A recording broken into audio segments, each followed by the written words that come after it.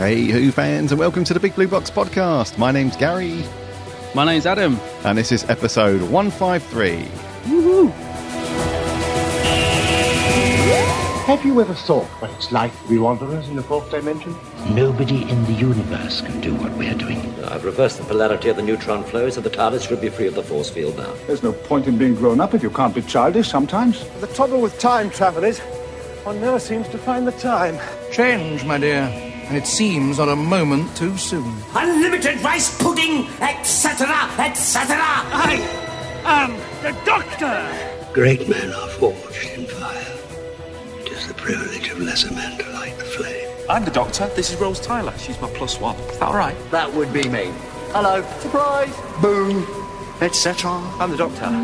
Do everything I tell you, don't ask stupid questions, and don't wander off. How can you kidneys? I don't like the colour. Howdy do Who fans. Episode 153. We're here. Hope you've had a cracking week. I know you've managed to do something Doctor Who related. Oh, I always get it wrong. Come on. I always say Doctor Who wise, and it's Doctor Who related, isn't it? Related, yes. Should know by now. Hope you've grabbed a DVD. A certain John Pertwee DVD. Ooh. It's the Daleks. Come on, old chap. It's the Daleks. We are reviewing Death to the Daleks. A bit later, first of all, we're going to crack on with a couple. It's been very quiet this week. I think this is one of the quietest weeks we've had in terms of what you and I have been up to, plus what's been in the news, plus what's been out merchandise-wise. So, yeah. Really There's quiet. a few tumbleweeds going around, isn't there, at the minute? There's not a lot going on. There is, because everything seems to have slowed down with the whole Jodie Whittaker thing as well. That's eased up a bit as well. I haven't seen... She hasn't done many... Well, I don't think she's done any recent stuff in the last day or two.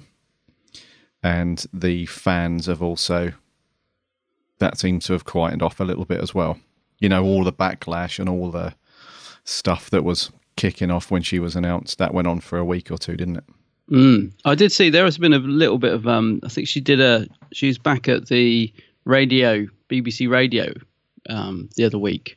Last week or something? The end of last week, sure. I think that was. I didn't hear it, but I watched a couple of YouTube videos of her meeting the fans coming out, and all got a bit nasty. Not the fans themselves, but there was a load of dealers there. This is something I've experienced myself. It's not very pleasant. And they just keep going around pushing the fans out of the way to get as many autographs as they can. And, the fans were not having it. So it all kicked off a little bit. Well, what I was pleased to see was the guy with Jodie, presumably a PA or whatever, was keeping an eye on who was doing it. So he was very good at saying, no, you've got your autograph, mate, go back like that. And they were still trying to push, and then a fan grabbed their photo and threw it in the air, which didn't go down very well. So it's all kicking off. It's all very unpleasant. I thought, what a shame for Jodie to be, in the middle of that. So, you've got your genuine fans there, really excited to meet her, trying to get an autograph and a photo and moving on. And then you've got these group of dealers just, muscling in, and it all turned a little bit nasty. So I saw two YouTube videos, which were quite interesting, but also just quite unpleasant to watch. And, I just felt a bit sorry for Jodie. I was thinking, the Doctor Who fandom is amazing. But that can't have been a very nice experience for her. She signed a lot of autos and then got in her car, but I would imagine she couldn't wait to get away, I was thinking. But I remember a similar thing when I tried to meet Peter Capaldi. In fact, I spotted one of the very dealers, because I see him at every time I try and meet anyone on stage or whatever. He's always there, and he's a nasty piece of work. And I saw him in the video. Funny enough, I spotted him straight away. So I could really relate to what I was watching. I was thinking, yeah, I remember when you elbowed me out the way, and I didn't get to meet Peter Capaldi. I remember you. So yeah, my sympathies for the fans, and it looked like a lot of them got to meet her anyway. It seemed that she was doing her best to get round and sign stuff and loads of selfies. I must admit, that's something I'm looking forward to, mate. I hope the day comes when I get to meet her. I don't know about you. I'm looking forward to the day when I finally get a selfie with Jodie and post it on social media and be like, look who I met. Probably when she's not the Doctor anymore. Who's that? Oh, it's the Doctor, isn't it? Yeah, I can't wait to meet Jodie. I think it will be... I'm looking forward to it. Or probably after she's done Who. and a few years have gone by maybe, and she jumps on some conventions, or she's doing a play somewhere and we accost her as she's coming out the stage door or something like that. But or unless we go to a filming, if we manage to muscle our way into a location shoot somewhere, because sometimes they do. You do get groups of fans who somehow get word of where they're filming on location, and they turn up. And I know Capaldi's very good with actually welcoming fans, not encouraging it, but if they do show up, he's very generous with his time and will sign stuff. There was an interesting story actually, wasn't there, when we went to a Comic-Con a few weeks back. One of the Rusty, what's his name? Rusty somebody, the guy who played Little John in Forest, Robin of Robot of Sherwood. Robot of Sherwood, yeah. Yeah. Crikey. I need more coffee, obviously. And he was saying that when they were shooting out in somewhere in Wales, some forest, the night before, when they arrived at the hotel, and they said, "Are you?" And he said, "Yes, I'm." Because he didn't want to give his name or what they were doing, and it was this massive secrecy thing, wasn't there? I don't know if you were in the I remember, yeah. And he was saying, so yeah, we had to sign all these non-disclosure agreements, and we weren't allowed to say our real names, and we weren't allowed to say what we were doing, and it was all this massive Area 51 style silence thing. And then the next day they were out on location, and then lo and behold, he looks through the forest. There's like half a dozen Who fans with telephoto lenses and the whole lot, and he was like, "What's the point of point?" Yeah. So I imagine if we went undercover, if we got some camo gear, and we stalked them for a bit, we might get lucky. And although that's a bit creepy and weird, isn't it? It's a bit weird, isn't it? I know there's a lot. I mean, that's the thing. I think the best one for me was when like like you said, if you see them on filming, like if they're filming where you live, then I think fair enough, because like where I live, they've filmed a few things, and I've gone out and watched it being filmed, and and got a picture with whoever's in it, because I live here, and it's like literally been at the end of my road at one filming thing. So I think that's fair enough. If you're there and you're part of it, I think it's fair enough to go up and ask or whatever. But I think I don't know, if you're sort of traveling 200 miles just to go there, I think, because for me, my best experience with something like that was the BFI Series 10 premiere, right? So we go, there was Peter Capaldi was there, Stephen Moffat was there, Paul Mackie was there, and when they came out, they stood there and signed autographs and had photos. And I thought, well, this is sort of how it's meant to be, because they've done the thing. Now they're coming out meeting the fans, and now they're off, and that was just perfect. I thought, they're there for an event, and it was just a nice way to sort of end it. Although Peter didn't sign any autographs that day, and that is because of the dealers, which I mentioned earlier. He will only dedicate autographs now. He's got wise to that, and I again think that's absolutely fair enough. I think if you're getting an autograph, presumably it's for you, so why not get it dedicated? So. But that's a nice experience. You know what I mean? It didn't feel like I was sort of bothering him on set or interrupting his work. He's there for a premiere, and then he's meeting fans and going home. So that's felt like quite a natural environment to meet him, if you know what I mean. So I'd love something like that with Jodie. That would be, imagine if they did like a Series 11 premiere or something, and you got to meet her there. I think that's the nicest way to do it, really. Or a convention, like you said. That's another way to do it. Obviously, it costs you a bit of money, but that's the other way to do it. But at least it's official when you're not interrupting them when they're trying to work. Because what was I watching recently where I was thinking, this is a great scene. It must have been, I know, it's when we were watching The Runaway Bride last week. Yeah. And I was thinking a lot of that's filmed on the streets of Cardiff. And I was thinking, I'm just picturing like loads of fans on the other side of the camera and them trying to sort of act on the street with loads of people watching them. It must be slightly off-putting, actually. Yeah. You know what I mean? You've got to try and block all that out, and it's a bit like what I'm trying to say is when you try and do something in front of someone, it's not always that easy. So when I'm making a video, I always do it when I'm on my own, because if anyone else is in the house, I'm self-conscious. Yeah, it's like you can't suddenly your mouth doesn't work because someone's in the room, or or you're not 100% concentrating on it. So I was thinking they must get the same thing if they're on the streets and they've got this massive crowd. Like imagine Sherlock, that gets a massive crowd every time they film anywhere. It must be quite off-putting, I think. Yeah. Well, there's a good reason for, in the pilot Rose, There's a good reason why most of the location shots are in the middle of the night, early hours of the morning, with the exception of some of the estate shots around where Rose lived. You know, in the estate where she lives, they were filmed during the day. But if you look at any of the scenes where they're by the London Eye, and then back in Cardiff, where they're at the shopping centre and on the supposed streets of London, which is actually Cardiff, that's all at like 2 a.m. Yeah, 3 a.m, because it was just would have been too much. You know, the brand new series of Doctor Who being filmed on, you know, Cardiff High Street or whatever busy shopping centre it was. Yeah, that would have been crazy. Yeah, it would have been mad. Yeah, so I get you, man. I get it's a case of you do it the correct way, which is just be patient and wait for a convention or whatever, or you get your USAS combat gear on and you go stalking them during a location shoot. But that doesn't sound much fun to me.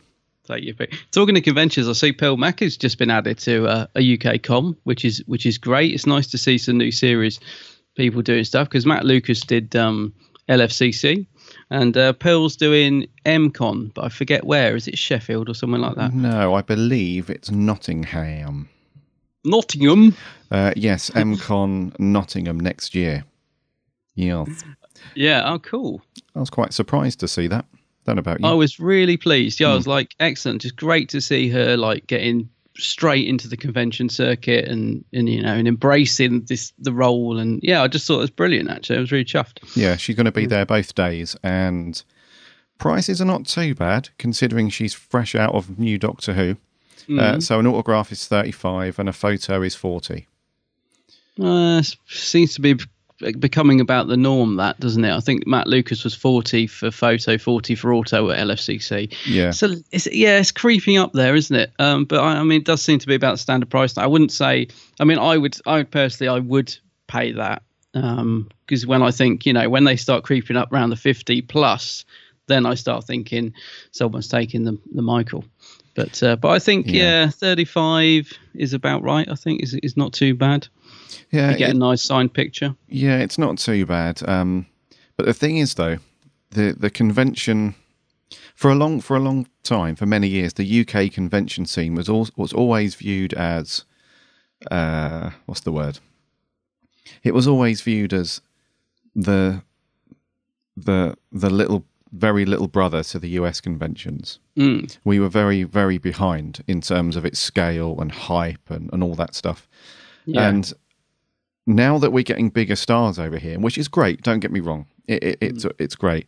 The side effect of that comes with that is now the organisers are very aware that because there are thousands of people, you know, thousands more people attending, there's more money to be made. So they'll increase prices of these things, you know, and they'll make more money from it. So in a way, it's great, because you and I have complained for the last 2 or 3 years that we don't get, you know, the big convention vibe that they have over in the US, and we don't have the you know, the big stars and stuff. So now that that's coming along, we can't really complain about the other stuff that has to go with it. I suppose we have to just take that as that's the convention scene as it is these days. Yeah, I totally hear you. Yeah, I was going to say, because it's a bit like the two that I'd love to see at a convention in the UK in the next couple of years would be David Tennant and Matt Smith. I mean, I'd just go mad if they did a UK convention. Go mad. I would go mad. But I would also be prepared for the price to be quite high to meet them. So Benedict Cumberbatch was, what was he, 85 at LFCC? Somewhere around there, wasn't he? In the 80s price range. So if Tennant and Smith got added, I would expect them to be around that same sort of price. So, and to be honest with you, because they are two of the people I would absolutely love to meet, although I have met Matt Smith, but I've never got a picture with him and stuff, you know, I just think I would be prepared to go around that price. I wouldn't want to. I would much rather it be around 50, 60, even lower, but the chances are, if they ever do a UK con, they are going to be that sort of price, because they can charge it in the States, so that to be even tempted to do one over here, they've got to be offered a good wage. So to cover that, it's got to be a good cost. Showmasters have got to make their money, and obviously, you know, so it's going to be expensive. But yeah, I don't know. I just love to see them do it. I just hope it's in the next couple of years they come over here, because Tennant does a lot of US ones. A friend of mine on Twitter was saying he's over here all the time. He's my friend who lives in America. He's like, yeah, he loves doing the US cons. I was like, does he? Yeah, he does. When's he coming over here? Yeah, because he was on The Late Show with somebody this week, or the end of last week. He's talking about several things. Obviously, they kicked off about Doctor Who, and all that stuff, because also on the show was somebody else that had been in Who. Can't remember, and they had a bit of banter around there, and so yeah, he's there all the time. And it seems, I can't blame him, but yeah. No, I mean, I think because he's starring in various US things over the last couple of years, so he's a busy man. But yeah, it would just be. I think it will happen. I think in the next sort of 5 years, maybe, depending. Yeah, I think we will see him here, especially because LFCC and the really big the MCM Expo at the Excel in London, because they're growing, quite quickly. It's only been in the last 2 or 3 years, isn't it, that we've seen the big stars turn up. I think it all started with when Stan Lee attended LFCC a few years ago, and then we had people like Michael J. Fox and Gillian Anderson and Jeremy Renner from the event. All these big people that have, the last few years have decided to attend, and it's just... So I think as it grows, that will attract them as well, because that obviously means more money. So yeah, of course, yeah. And it's difficult to talk about that stuff, but at the end of the day, they're there as like a two-fold thing. They're there for the fans, but they're also there because the money's good. Yeah, of course, yeah. So, yeah. Also at MCon next year in Nottingham, at the moment, the only other Who star is Dan Starkey. He's going to be there as well. Oh, right, okay. Yeah. But other than that, it's just a few other people, nothing Who related, Star Wars and a few US TV people. But yeah, that might be an okay one to get along to. Someone was asking me yesterday, when's your next convention? I said, well, actually, this goes back to what we were just talking about. I said, actually, I'm still paying off LFCC. It completely obliterated me in terms of money. So, yeah, I am looking to, because obviously you get withdrawals, don't you? You're probably the same. I'm sort of itching to, when's my next convention after LFCC? But actually, I've really got to rein it in and pay off what I spent at that first, because that was a great event, but man, did I spend some money. I can't. I'm actually too scared to add it all up, because I know it'd be extortionate. I probably could have gone to Barbados for what I spent at that, but I loved it. But yeah, I am keeping my eye on what's out there. I think Peter Davison might be doing a MCon, but I forget where. I'm sure I saw him on one. Don't think unless so. It was one that's gone already. No, I don't think so. I actually got my stars and dates mixed up there. Dan Starkey's not at Nottingham with Pearl Mackie. Oh, right. He's at MCon Leicester. Leicester. Yeah, so Nottingham, it's Pearl Mackie, then some people from Star Trek The Next Generation. Oh, okay. Yeah, and then MCon Leicester, Dan Starkey's there with Katie Manning. Oh, lovely Katie. Yeah. And there's one in Skegness as well. Didn't realise they did one over there. Dan Starkey's there as well. They also do one in Bedford. I think that might be the one that Davison was at. Maybe it's the previous one then, yeah. No, he's there, Peter Davison. Yeah, MCon is it? Bedford. Yeah, that's only up the road for us. Is it? Well, for me anyway, it's only like half an hour away, 45 minutes. Okay, because I'd like to. I've got a picture with Davison, but he doesn't do any of the. He hasn't done an LFCC or Collectomania for years, and I'd love to get a proper professional photo with him. I tell you what, mate, MCon Bedford is a winner next year. Yeah, it's next year. Yeah, September next year. Oh, sorry, no, September this year. Holy moly! Oh, holy moly, this year! Oh, this is awesome. So Peter Davison's there, Terry Malloy. Oh, he's brilliant. Sarah Sutton, Kai Owen from Torchwood. He's a nice guy. Yeah, I think this is a winner, mate. Wow, tickets I'll have to have a look tenner. at that. Yeah, are they? Yes, that's more like it. Yeah. How much is Davison's auto and photo? Let me just investigate. I'm going to guess while you're looking. Go on in. 40. 20 quid. Really? 20 quid, mate. Oh, now that's not bad, is it? What was I just saying about not spending? Literally within a matter of minutes, Adam is edging ever closer to being single. Yeah, you don't know the truth of it. Yeah. So anyways, that's Gary and Adam's convention lore, tips, tricks, advice. Take it as you will. But if there's anybody knocking around in September, Saturday the 9th of September, it is around the Bedfordshire area in the south of England. We'll see you there. By the sound of it. It's only a couple of weeks away, isn't it, that? Blimey. It is, yeah. That's awesome. Yeah. So there we go. There we are. I suppose we should get we should get back on with the show, shouldn't we? We should really, yeah. Should we land it and do some news? Do a bit of news.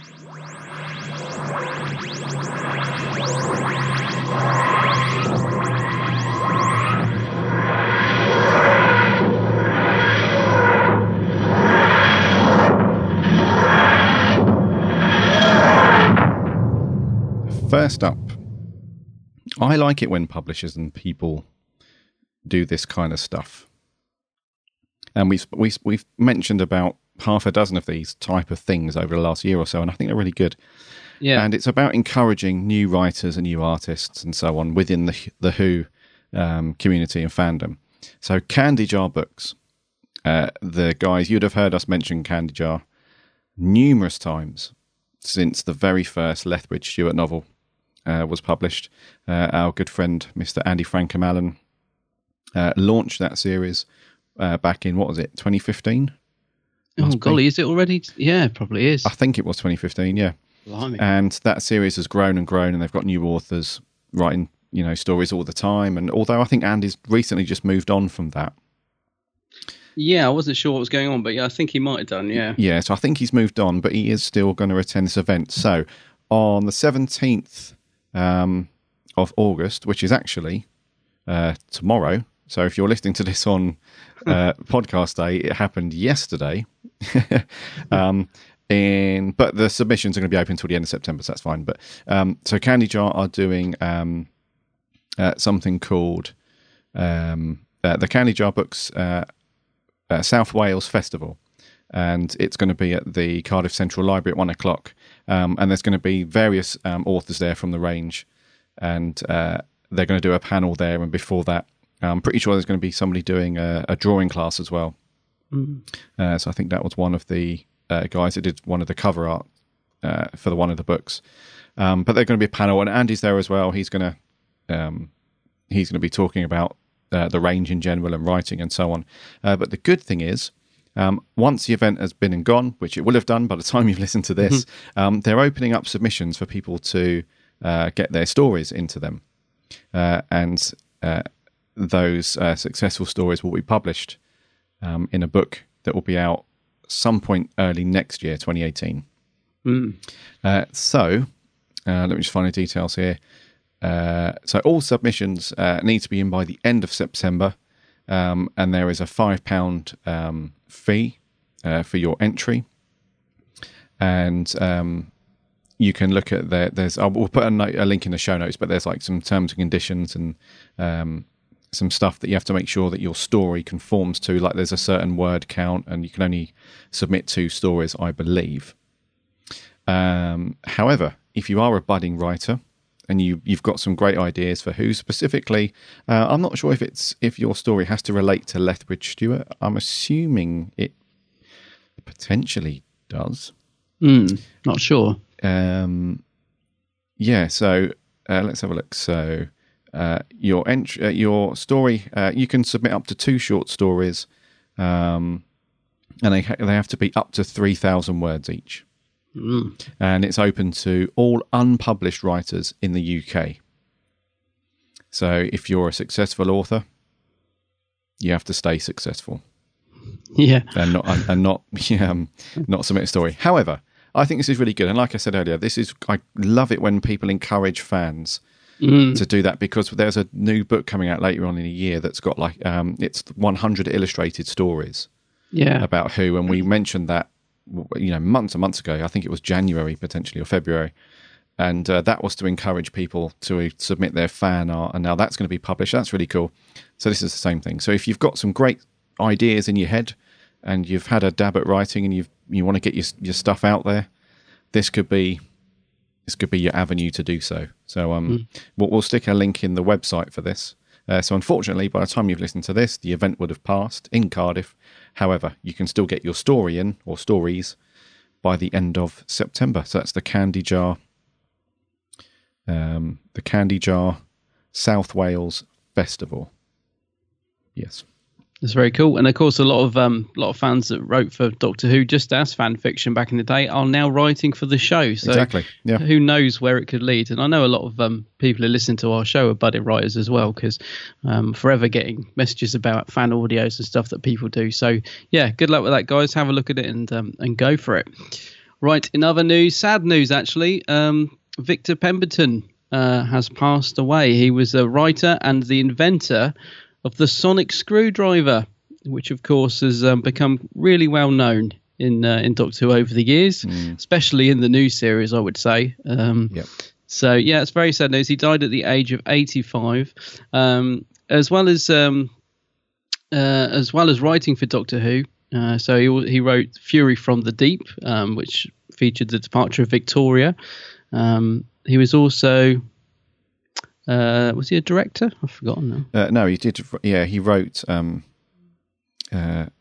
He wrote Fury of the Deep, and then he went on to do some other stuff with Who. After that, I think he did some audio adventure stuff. I'll tell you what I'm getting confused with. He also appeared in it, didn't he? I was thinking he might have directed some. No, so he wrote for Doctor Who, but he also appeared as an actor. So he was in the Moonbase. That's right. Playing a scientist. That's it. So yeah, it's very, very sad news. But we will be forever grateful for the fact that he invented the sonic screwdriver. I, for one, even though Matt Smith's Doctor massively overused it, love the sonic screwdriver. Yeah. When I was a kid, I used to want to have the Fourth Doctor Sonic, and I used to use my dad's tyre pressure gauge as a sonic screwdriver. So you can imagine I was thrilled when they finally released a toy of it all those years later. So, yes. Yeah, that is sad, isn't it? It's but however, it's a good celebration of his involvement in Doctor Who. Yes, because he did go on to write a few other things. So he wrote Doctor Who and the Pescatons. Oh, yeah, I've got that. Yeah, starring Tom Baker and Liz Sladen. So that was really cool. And then he did some Target novelizations as well. And so, yeah, great career. Involved, obviously, heavily in Doctor Who, like you said, with the Sonic. But yes, sadly leaves us at 85. I did see him pop up in a few extras as well, actually. I remember that's the first thing I thought of, funny enough, when I heard this news is, on the DVD extras, I saw him on some of the behind the scenes things that they have on there and that. And so, yeah, sad news, but it leaves behind a good legacy. Indeed. Yeah. That's going to do for news. We have got one bit of merch, so shall we get our tin friend in and see what he's got? I don't know. What sort of mood is he in today? Well, what mood is he always in? I know. Miserable sod. Right, let's get him in. Merch corner. Merch corner. Merch corner. I don't know whether to be impressed or disgusted. It's a bit rubbish, but it's pretty. It's very pretty. Very pretty. Right. Get out. Always the same. Always just hangs around like he thinks he's going to be on the show or something. No. Yeah. Anyways. Maybe one day. Maybe one day. Right. You may have heard us speak about this, a companion to what we're going to talk about today. So I think it must have been a few months ago. We strangely spoke about an upcoming Halloween-y type horror book that was going to be released. Doctor Who Tales of Terror. That book is going to be out in September. But, well, what was I going to say? Surprisingly, but unsurprisingly, they're going to release an audio CD, an audiobook version of the book, which is going to be read by various peeps, which is good. So it's not just one person reading through your standard audiobook affair. There's going to be people such as Sir Derek Jacobi reading a story, Sophie Aldred, Rachel Sterling, and some other people. David Bailey. There's a couple of names on here that now I'm reading and they do ring a bell. Yeah, David Bailey. Yeah. Sounds familiar, but I can't think who he is. Yeah. Yes, and I can't think. But anyways. I'm gonna Google him. So yeah, the book is out on September the 7th, and this audio CD will also be out on September 7th. You can order them from various places. Amazon is probably the best price at the moment. ForbiddenPlanet.com have also got it. And I assume some other, like Forbidden Planet International and some other people might get it. W.H. Smith and those sorts of people. But yeah, I mentioned this earlier before we started recording. I'm actually excited for this one because I really enjoy when Doctor Who does the seasonal Christmas or Halloween-y type stuff. So I really like this, and it sounds strange, but I really like it when Doctor Who tries to do like scary horror type stuff as well. Yeah. And this book seems to, and this CD that we're talking about seems to fit the bill perfectly. So I'm not sure on the content yet. I'm not sure how far they've gone with the horror, whether it's aimed at sort of younger readers and listeners and going to be quite light, or if it's going to be more for adults and really will try and, give you goosebumps and things like that. But yeah, I might pick this up, mate. I know you're not. Well, I'm not. It's not grabbing me, although actually I love Halloween, but it's not grabbing me. But I don't know, having said that, I've looked at some of the writers. So Jacqueline Rayner's good, Mike Tucker's good, Paul Marks is great. So it's got some good people doing the stories. So yeah, I might do. I'll have a look at it when it comes out. I've got to tell you, I've just Googled David Bailey because I knew the name rang a bell. Guess who he is? Go on, because it's Let me in. Oh, really? He's from Robots of Death. You know the guy who starts turning silver and goes crazy. Yes, yeah. It's him. I knew it when I saw that name. I thought we've seen him before. Yeah, definitely. I couldn't think. It sounds awful, but I thought he was dead. But no, I did. Honestly, I'm not joking. So yeah, it's him. Yeah. Oh, okay. That's cool. So there's quite a few people involved in Who that have done the audio CD then. Yes, yeah. So that's good. That is good. And if you want to pick them up together, then Amazon, they do that. If you buy these together, you can get a couple of pounds off, whatever. So I think for £36 you can get this and another audio CD as well. Which one's that? The 12 Doctors of Christmas. Mm. Remember that book? There's an audio CD of that as well, so you can pick them both up. So there's various ways you can buy them, the book and the CD, or together, or bundles, whatever. But yeah, I might investigate this one. I think it's going to be quite good. Yeah, why not? Yeah. And that's what we're going to do for merch. No more stuff on the horizon. Probably good for our wallets that there isn't. For our wallets and our relationships and our sanity. Yeah. It's probably good that there's not much on the radar at the moment. Until that Robert Harrop newsletter lands. Oh, don't. It's game over. Do you want to know something just quickly? Something happened yesterday. Oh, no.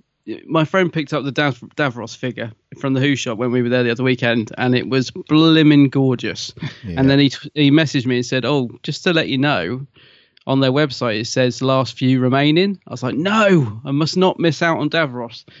Tuesday after work, I was on there. I could see that on the website, last few remaining. But it was £90, but I got 10% off, so it was 84. I was like, yeah, mustn't get that until I get paid at the end of the month. Mustn't get it. And then, so I woke up the next day. I was like, no, I'm not going to miss out. I'm going to get him online. He's gone. Sold out. No, I was only on there last night. But yeah, I really couldn't afford him, so it's a good thing. But I'll tell you, if you want those Robert Harrop, do not hesitate because they just go. Yeah, so, that's very true. Don't hang around because don't hang around. You and I have fallen into that trap many times. Oh, I sort of was gutted, but also sort of relieved because I couldn't really afford him. But now he'll be like £200 on eBay. So yeah, we've done that many times where we've hovered over the confirm button, pulled out. Hover. And then literally within, just like what's happened to you, within 24 hours, it's gone. It's gone. Yeah, so especially with the Robert Harrop stuff, it seems to, because they don't have any cleverness on their website yet that says there's only 3 left or there's only... No, that's what they've just started doing. Oh, they have now. Right. Yeah, but they've literally just started doing it. So yeah, it used to be quite annoying. You didn't know, but now it said last few remaining, and then the 10th Planet Cyberman, it said last one left. So I was thinking this is cool because they redid their website about 2 weeks ago, didn't they? Oh, of course, yeah. It seems like they've started, and I hope they continue to do it because it's really good. Just means you have to keep checking back, but yeah. And they've got this rubbing salt in the wound update on their website now, where they put a massive sold out badge across the image. That's it, yeah. Just to make you regret that non-purchase even more. Yeah. But yes, I do agree. The Robert Harrop stuff, if you are thinking of getting one, then you really need to stop thinking and get it, because they do go. And what's quite annoying as well is ones that are particular figures that have been in stock for quite some time, that lulls you into a false sense of security as well, because you think, it's been in stock for bloody months and months. It will still be there next month when I want to buy it. And then you go on and it's like, they really did sell out. That's annoying. Yeah, well, that's exactly what happened with Davros, because like, they've had him for months. So why would he sell out now that I actually want him? And of course he has. Yeah. So yeah. Anyways, we should crack on with our review. We should. Yeah. What are we going to do this week, mate? This week, John Pertwee classic, Death to the Daleks. Some power in this planet to stop the TARDIS's energy banks. You mean that we're stuck here forever?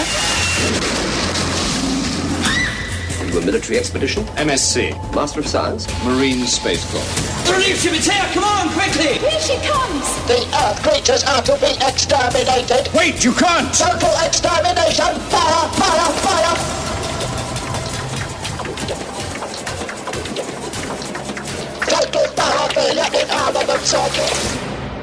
Well. Daleks without the power to kill. I think our best interest will be served by joining forces. The truce exists between our party and yours. Don't you trust them an inch. Substitute weaponry functioning satisfactorily. Take cover! We've walked into a trap. Locate the enemy. What are you doing with her? She is to be sacrificed. This planet is now under Dalek control. We are powerless to stop them. Fugitives are to be exterminated on sight. You must stay silent or you will destroy us all. It is beyond our power to help him now. Oh. Little Belal. Yeah. Balal, yeah. Death to the Daleks. This was first brought to our screens back in 1974. Wow. End of Feb through to the middle of March. It was a 4-parter, 25 minutes each. It was written by Terry Nation and directed by Michael Bryant. Overseen by Terence Dix and Robert Holmes, but you won't see their names adorned on this one. Because I think they did quite a few episodes uncredited, didn't they? They were sort of in the background, weren't they? Yeah. Overseeing things. Yeah, so this is a third Doctor story, Mr. Pertwee, Sarah Jane Smith, and a fairly small-ish supporting cast. We have people we have like a group of humans, we have a group of aliens playing the Exelons, and then we have the Daleks, which you obviously don't see. Small cast, but quite interesting. A couple of the supporting cast. We had some varying performances. Yes. In our supporting humans, and as I said, the Exelons, they're very different, and the two factions of the Exelons and the Daleks. So story-wise, it's fairly simplistic. I really love these Doctor Who stories, and they've used it a few times throughout the years where everything's coasting along lovely. In this case, the Doctor and Sarah are on their way to the beach, and we have that great. Whoever thought up this originally, this might even been the first story that did it. I'm not sure, or maybe it was a Troughton one years ago. But really cool when they're just coasting along and everything's fine, and then this button appears on the TARDIS console that sometimes they've never even seen it before. But this button appears and it's flashing away, and naturally that means danger. It means that something is afoot. So the power goes as the TARDIS lands. The power's all out. There's this flashing red light, and that means something's bad. Yeah. So they investigate. The power's shot to bits. they venture out and they get embroiled in this sort of battle between the humans that are there to mine this precious substance or mineral or something. What's it? Perineum. That's it. Perineum, yeah. Because the human race is on the verge of extinction due to this massive illness that's sweeping, and they need this to farm this cure and antidote and all that stuff. The Daleks arrive because it turns out that they're on the brink of popping their clogs as well, so they need the perineum also. But then caught in the middle with the Exelons on the planet Exelon, obviously, and they're not having any of it.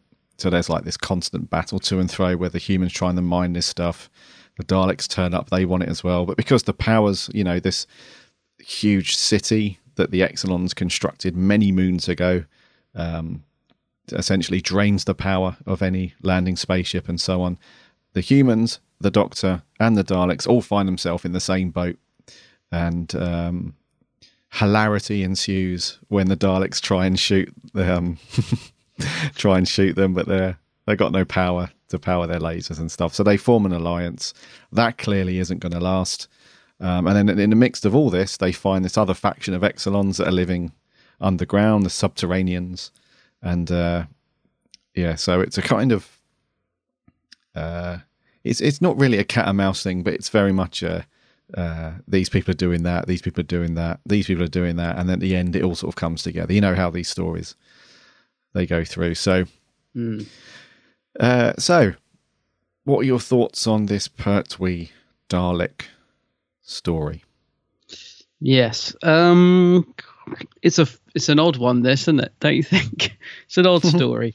I don't think it's a particularly good story, and yet I really enjoyed watching it. So that's what I mean when I say it's a bit of an odd one. Like, there's so much wrong with it, but it's kind of a real fun watch. So yeah, I don't know. I'm somewhere in the middle on this one. There's some great bits in it. There are some things I absolutely love about it. And I just, for a 4-parter, it whizzed along, and I sat there and I thought, I'm really liking this, but it's just full of all Terry Nations tropes that he uses in every blimmin' Dalek story. Yeah. The TARDIS power failure, survivors.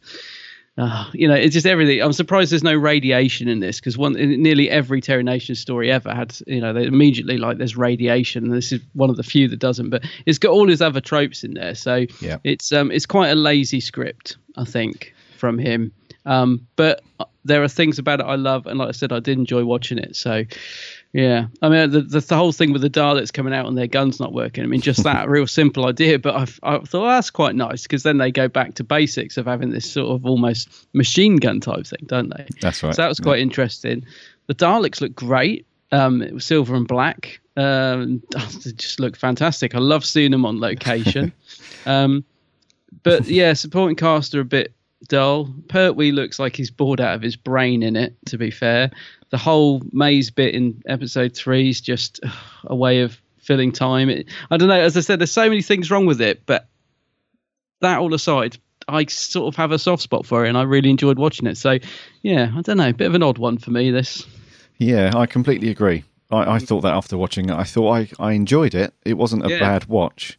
However, there are things that just make it a bit of an oddball. Yeah. Like you, I really like this Dalek design, the white and black, or the silver and black. The construction of the Daleks was completely terrible. Like the dome section on top, when the actor inside is moving it around, it's wobbling all over the shop and is not stable at all. It almost falls off one of them at some point. And especially when they're knocking into each other. And various other parts of the Dalek at various scenes are falling off, and they're not straight and all that. So one thing anyone that's been into the Pertwee years and have watched a lot of his stories will know that this, and probably the first half of the Tom Baker years, because it's now in colour, you can really see how little amount of money they had, because everything just looks terrible. Like, even the sets, like there's one bit where you mentioned in episode 3 where they're going through the maze, which, you know, that whole episode 3 is just a filler episode, really, isn't it? You know, but there's one scene where, you know, the electronic door supposedly, you know, rises up, but the way that the camera's shot, you can see one of the builders' initials on the set where they've painted it, and I didn't even notice that. So you know, when they've, you know, in the builder's trade and stuff, whenever you've done decorating or whatever, and you're doing something, you always see like measurements written onto bits of timber and stuff like that. You can see it on the set, and it's part of the doorway. It's not like it was, and it wasn't. I didn't notice. Yeah, it wasn't painted over, and then everything's got terrible scuff marks all over it, and it looks like a real mess. You know, so you could tell that they had to quickly get this stuff constructed and shot, and because there was so much going on, they didn't have time to go back and, you know, give it some polish and, you know, make it look. Because I understand there was a certain, maybe it was an artistic thing, I'm not sure, because one of the things that really surprised people when they first saw Star Wars was that some of the ships just looked so beat up and messy and stuff, and that was completely by design, because sci-fi before that, everything was very polished and clean, shiny acrylic and clean. Everything looked like it was built yesterday. So maybe there was an element of that, but you know, everything has got where they've had to reshoot a lot of stuff. Because if you've seen the special features on this, which I did at like midnight last night, you can tell that, you know, that they'll go through and do a scene like 3 or 4 times, and then there's like stunt people and set workers, you know, they're moving stuff around. So yeah, watching this, it does make me think, oh man, I just wish the Beeb had coughed up a little bit more money so they had more time and people to hire to do this stuff. However, I'll caveat everything I'm saying with something that I always say, and that's part of the charm of Classic Who, you know, wobbly fiberglass MDF sets and scuffed sets and all that stuff. It's part of the charm, but it is, and I wouldn't be surprised if they're not the original Daleks, just repainted, actually, because they do look a bit fragile, shall we say? Indeed, if you like. I mean, it's quite overlit, the sets, I think, but I like the location stuff though. I think that the location stuff looks good. Apart from and then you probably wouldn't have seen this in the day, but you know that thing that rises up from the water, and you can clearly see all the strings moving it. The piano wire. That's the piano wire, but you probably wouldn't have seen that back in the day, because obviously this is, you know, DVD heightens these things, or you might have seen it, but probably not as much. But yeah, funny enough, I watched the special features as well, because there's a really interesting one on there, isn't there? It's just the raw studio footage of them filming it, and it's so interesting to see Pertwee working, I think. I don't know about you. I was just like, because he fluffs a lot of lines, and he's getting really frustrated with himself, isn't he? Yeah. And obviously he's working opposite Liz Sladen, who is very new to the team. It's only her second story, I think, isn't it? It's I don't know where it came in production, but I think second or third. Yeah, it's very early on in their relationship, so you know they haven't really got to know each other much yet, I don't think. So you know, when he fluffs his lines in front of her, he's really like embarrassed and apologetic, and she sort of doesn't know how to react. I don't think. She sort of just stands there and says, "No, fine." And I feel a bit sorry for Pertwee, actually, because the cameraman, Pertwee has to pick up from a certain point, and the cameraman's like, "Oh, I'll have to move the camera back then," you know. And I was thinking, "Go on, make the man feel even worse," you know. Just like, you know. But it's fascinating to see them filming this, and if anyone hasn't watched the special features or hasn't got this DVD and is thinking of getting it, really, it's so worth watching them. It's fascinating to see the behind the scenes stuff. Yeah, I thought that it's because they have the typical behind this making of featurette, don't they? Which has got several people that were in it, and Briggs is in it. Yeah, but this other one, I think it's just called the Studio something, and it's uninterrupted as well, which is what I like. So all it does is just the camera just keeps rolling between takes and so on, and all you have is some descriptive text at the bottom in yellow that just says they're referring to Jim, who's like, you know, the camera operator, or they're referring to John, who's in the costume at the moment.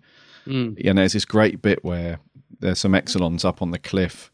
Oh, the poor, yeah. Yeah, and the stunt guy, who's Pertwee's regular... Terry Walsh. Terry Walsh, yeah, he's in the costume, and there's a bit of text that says he was so hot he passed out, and there's a bit, and it's quite funny as well, because it says the atrocious 70s mattress at the bottom where he lands on and stuff. And it's really, like you, mate, I found it fascinating, especially when you see the actors going through their scenes, and they'll fluff a line, and they go, right, reset, back, and they all sort of give this, here we go, and here we go again. You can feel the frustration of they just want to get it done, can't you? Yeah. It's interesting to see Pertwee almost taking a director's role as well, because there's a bit where he's like, they're supposed to be looking at the spaceship, and Pertwee's like, are we looking at the same spot or not? Because, I love the fact he was concerned about little details like that, the fact that they might all be looking in different directions. So it was just brilliant to see him wanting to get stuff right. Yeah. Because, I said earlier he looks bored in this series, and I say that because Pertwee wasn't a fan of the Daleks. We all know that. He wasn't a monster he was ever very excited about being up against, and he does have quite a few Dalek stories, unfortunately. So, but I just felt that he wasn't really throwing himself into this story particularly, although I still thought he was very good in it. I'll tell you what, though, it's amazing they've still got that footage, because this story was actually wiped, wasn't it, originally? When the BBC... Yep. It was. I think it was the third story. Was the last serial. Oh, the last one, yeah. Yeah, to have an episode wiped. Yeah. So it's incredible that they've got this amazing behind-the-scenes footage at all, and it's pretty good quality. It's almost the same quality as the actual program as well, isn't it? It's not like fuzzy or black and white. It's actually proper colour behind-the-scenes footage. So yeah, well, it's a real treat. And this is one of those unfortunate... Actually, no, that's the wrong word. This is one of those ironic situations in missing Doctor Who. And I wish this would happen with the Troughton years. Because this was, like you say, this was the last time that the BBC went through that, well, we've made the show and it's been broadcast, so now we'll just wipe it so we can reuse the tape. Yeah. And it was lost for a long time. And then there was somewhere in the archive, in the BBC, I don't know whereabouts in the archive, but they found this strange NTSC version. So NTSC is what was broadcast over in the US. So they must have converted it for US broadcast at some point, or another country that uses NTSC. So they found this recording of it somewhere, so they obviously didn't wipe it. Somebody must have backed it up or put it onto this tape for conversion first and then wiped the original tape. And then, miraculously, 2 PAL recordings were found. 2 separate versions of it were found in Dubai, of all places. Wow.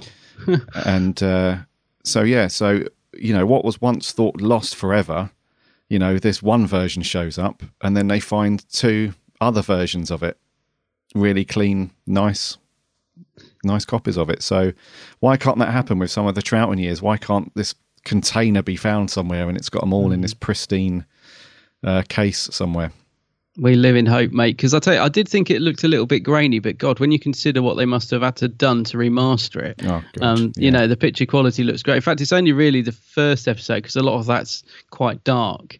It looks a bit murky, doesn't it? But once we get into the rest of it, it's good quality. Yeah, it's still a bit rough around the edges because when it was made and because of what they've had to deal with. But I'm so glad that this does exist, though, because it's a story I'll happily sit there and watch. It'd be a real shame if this didn't exist in the BBC archives, because it's it might not be the best Dalek story, but it's a real good oddity. It is. I think this one, yeah.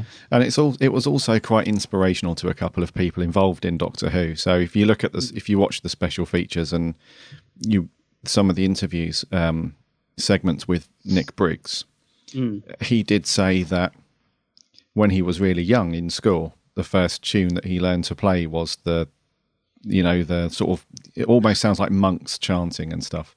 He learned that was the first thing. Everyone else was off learning London's Burning and all that stuff, and he's learning this.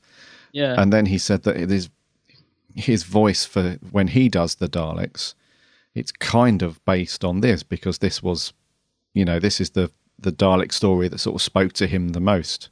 And I think his feelings, and a lot of people's feelings, ours included, are it's a fun story.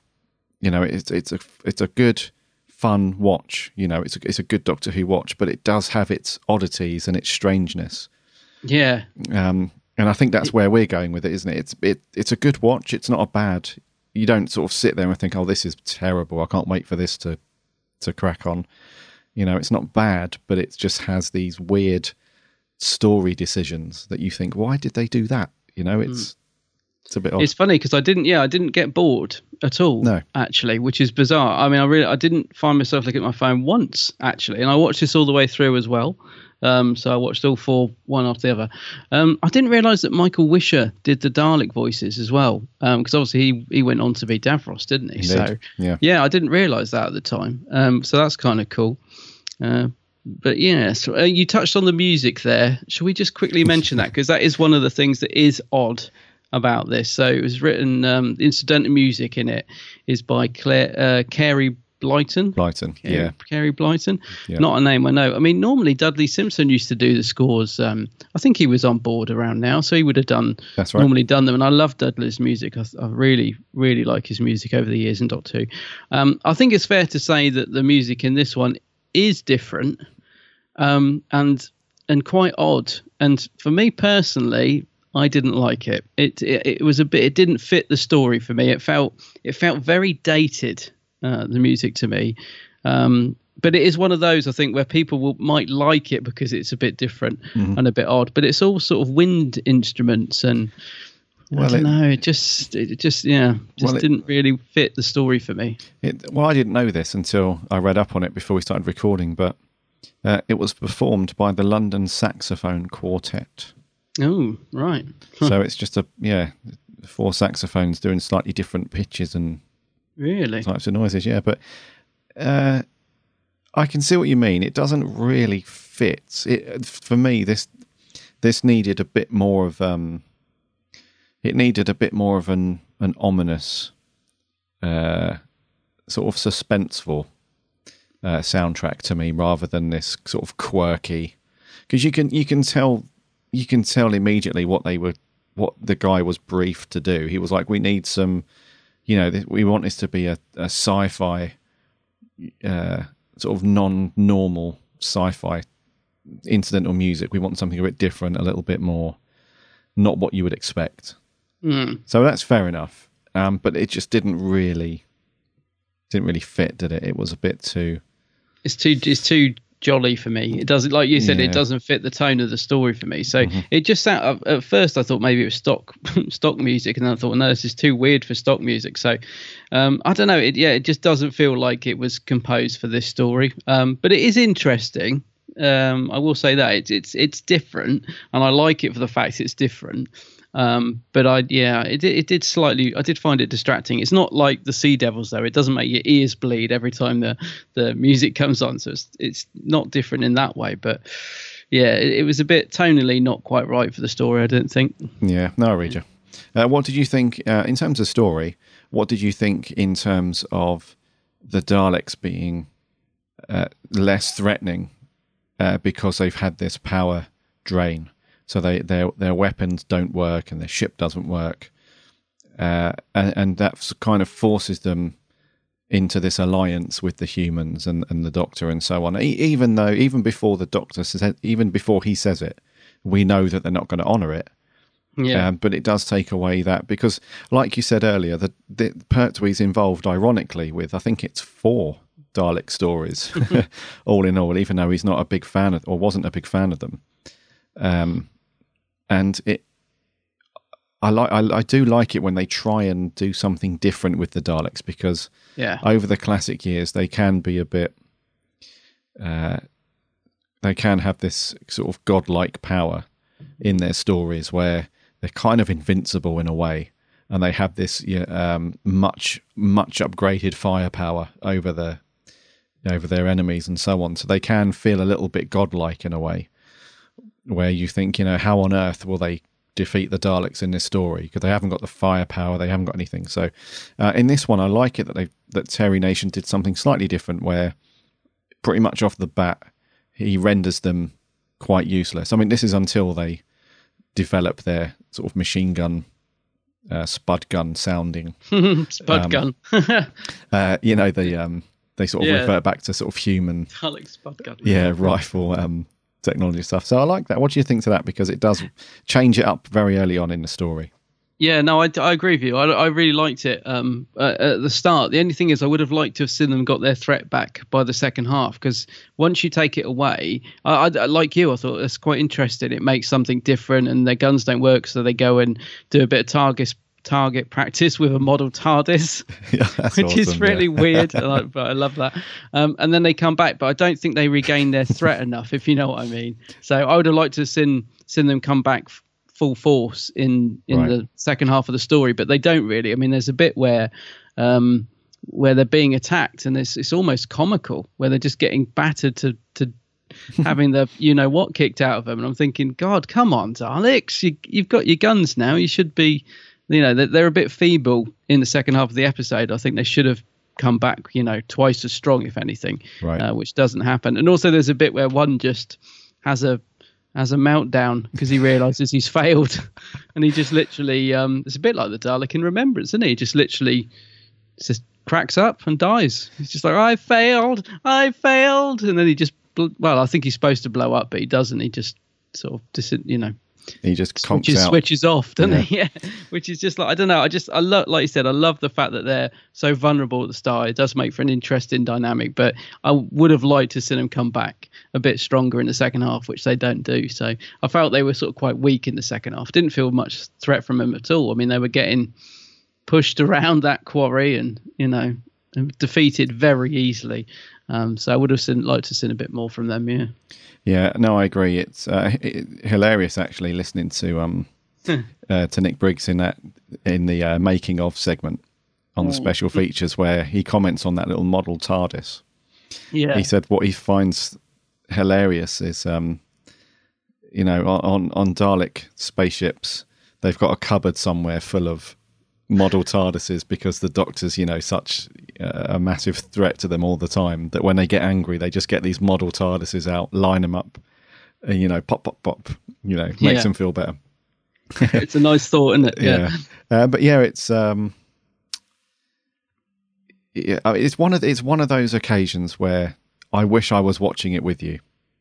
Oh right, yeah, there was a few scenes like that, isn't there? Yeah. So that one scene in particular where he loses his captives, and he just has a breakdown, this poor Dalek, doesn't he? He just can't believe it. He's like, I failed, must self-destruct. I mean, it's not like, it's not like, Dalek leader, I've lost him, I'll go and find him.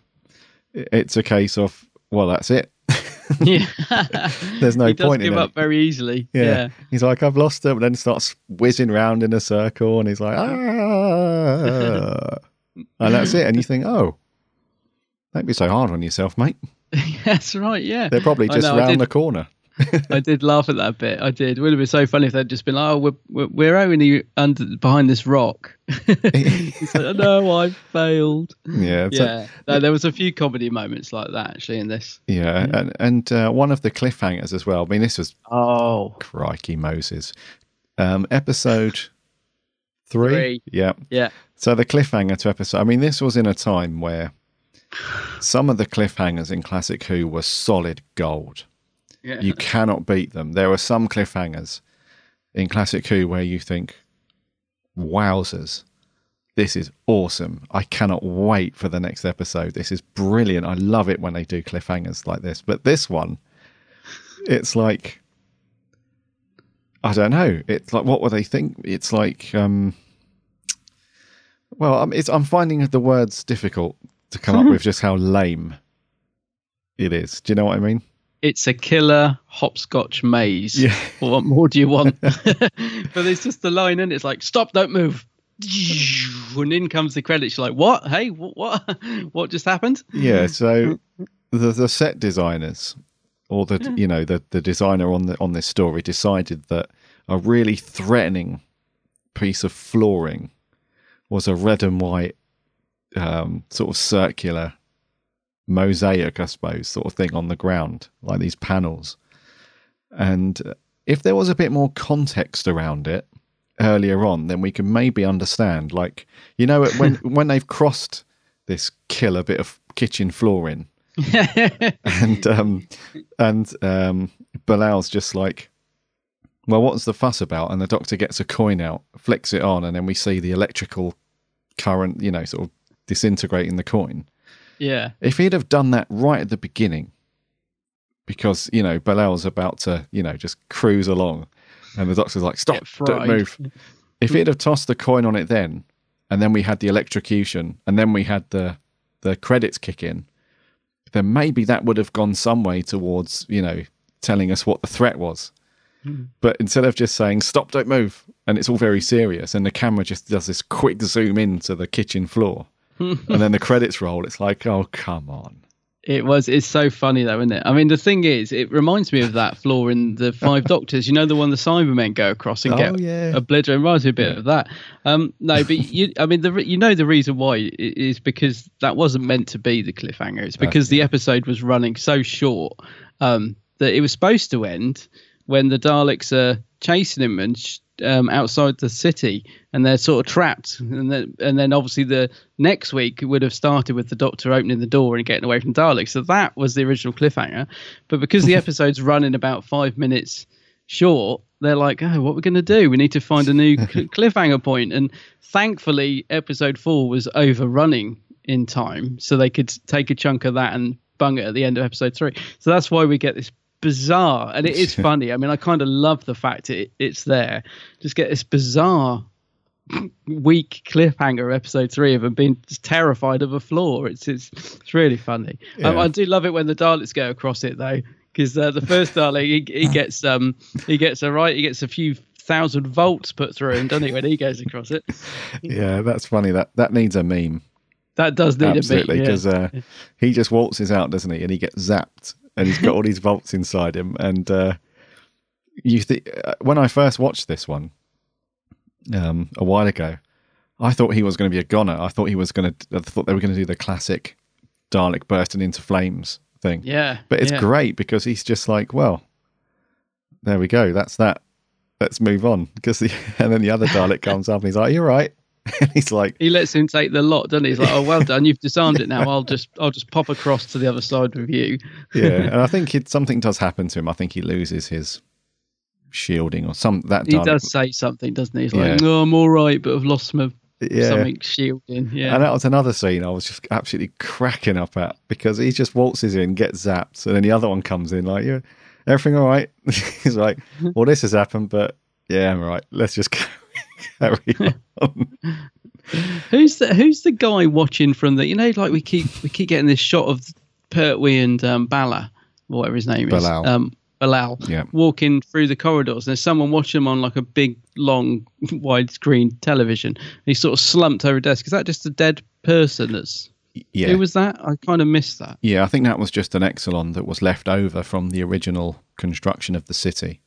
Oh, right. Perhaps, so he's just another. All right. Yeah, but one thing I did notice though, speaking of that scene where we've got that dead Exelon, just, you know, and there's that screen of the Doctor and Bilal making their way through the city.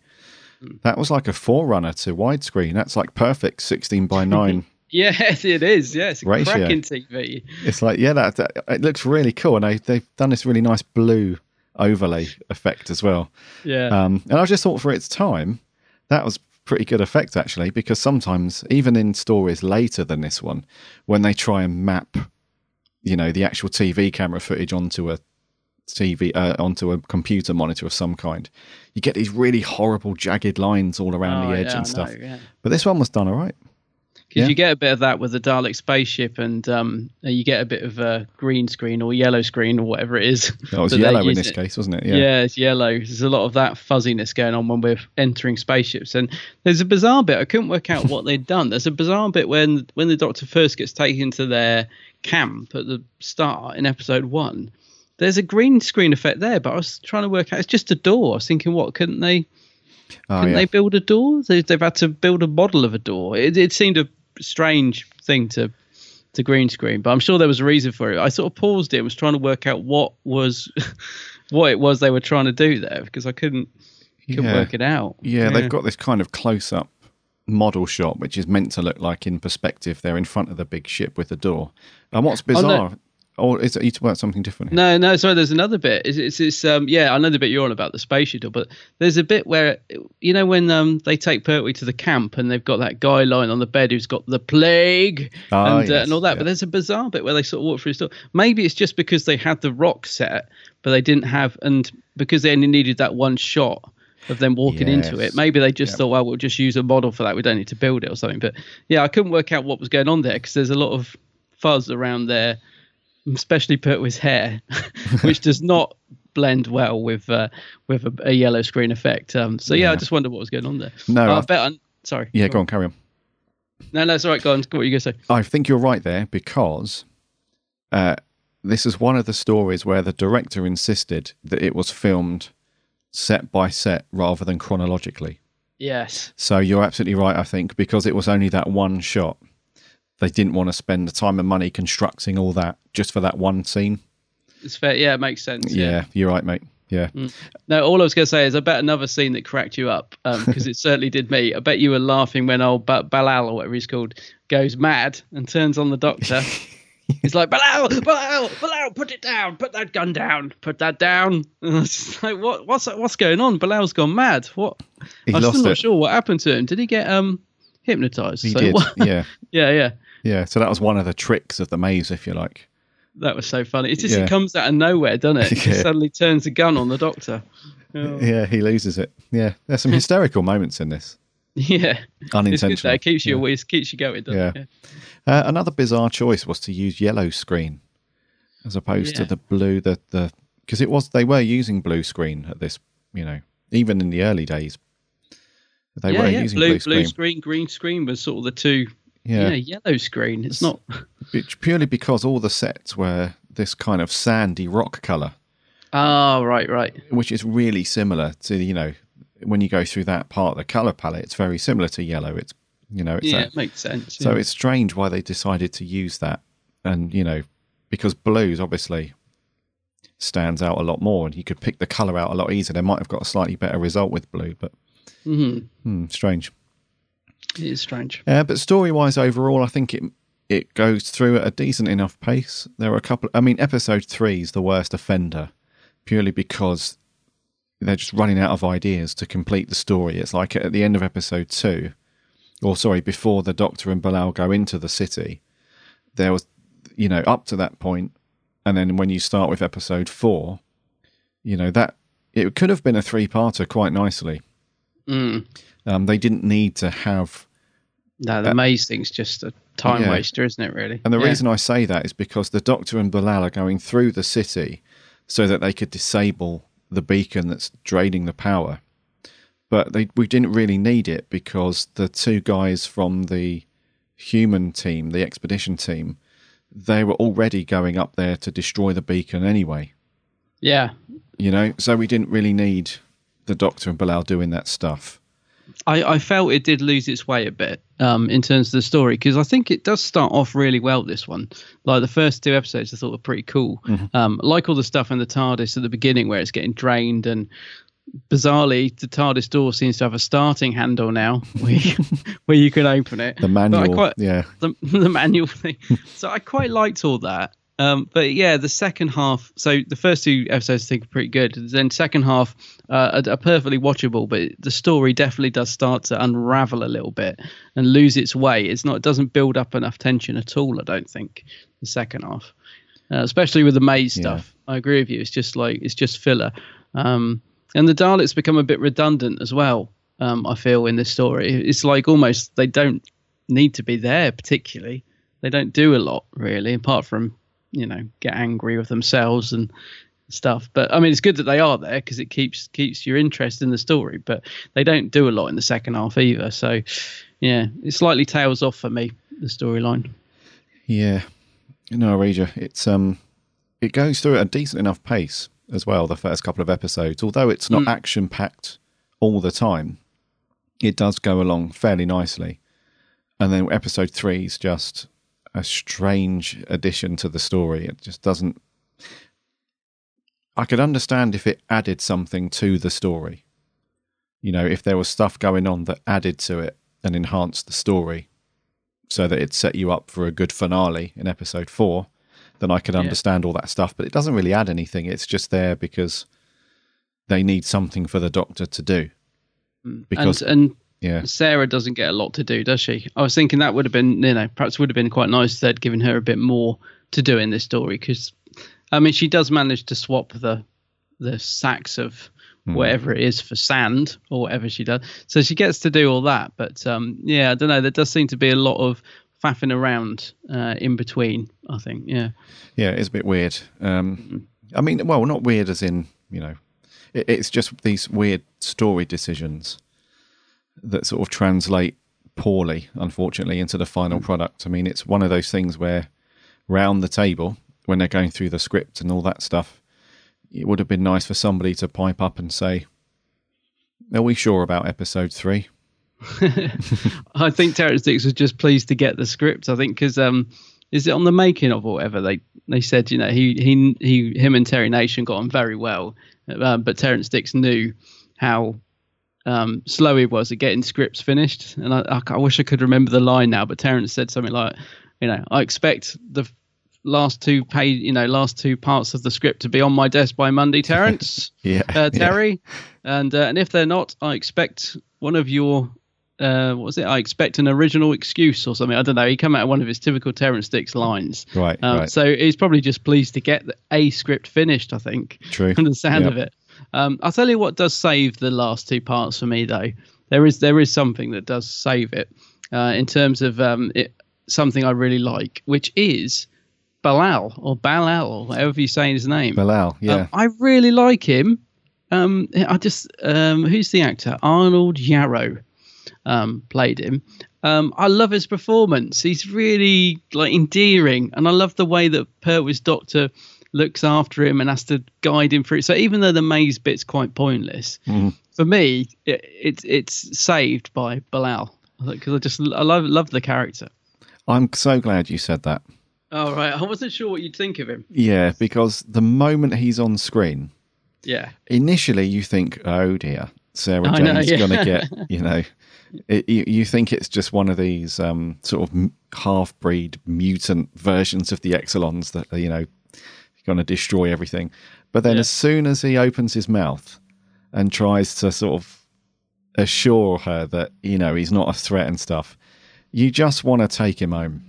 Yeah, you do. Yeah, there's something about him, isn't there? He's just really endearing. Yeah, you just want to scoop him up, take him home, and say, "This is Bilal. You're a lovely fella." What actually happens to him? Was he? Well, nothing really happens, does he? Because the story ends with the Doctor and the humans and Bilal just out in the sand dunes, and they've watching the building melt. Yeah, so the Dalek ship's just exploded, and now the city's melting away. And what did you think of that? Sorry, what did you think of that sound effect of this? When the city melts, it's all these sort of voices and screams, because it's supposed to be like a living thing, isn't it? Yeah. I thought it was really odd, quite eerie, actually. Yeah, I think it was a bit creepy, but I think it was all right. I wish that they were, because they've kind of muted it as well. So I was half wishing if they were going to do it, then do it properly. Have it really horrific. Right. Like sounds almost like sort of people dying up there, because it is an intelligent thing, the city, And there was also the Exelon sort of slave people that were trapped in there as well, wasn't there? That's true. The city had produced. So yeah, it was weird, but you don't really see what happens after that point, because the Doctor ends it on a one-liner, as some of the Pertwee stories do, and that's it. That's how the story ends. But you don't really know what happens to Bilal.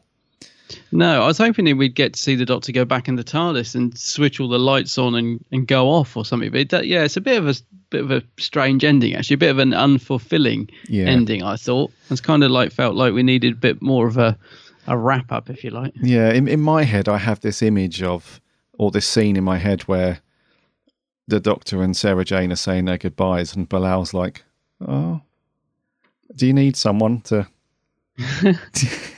Do you need someone to come along and, I'll make the tea if you like, and He would have been a great little companion. He would, wouldn't he? Yeah.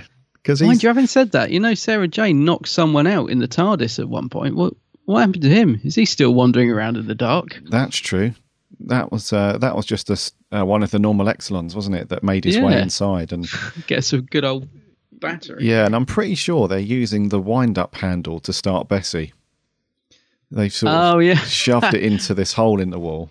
Yeah, and that's how you manually shut the doors. But it's quite an effective weapon as well. Because the sound effect's great as well from the actor inside, because she's like pretending to smash him over the head, and he's just like, ugh. Ooh. And falls down. So yeah. But actually, do you know what? We've got smiles on our faces as we're talking about these things, and that's what I mean by it's an odd one, because it's not a bad watch. It's actually a fairly decent, enjoyable watch, because there are plenty of scenes like that throughout all of the 4 parts where you just got a bit of a smile on your face and you just think, whatever reason you're smiling for, whether it's because it's genuinely a great scene and a great moment, or it's an unintentional funny, classic Who moment, whatever. But there's plenty of them throughout all 4 episodes, because it's either the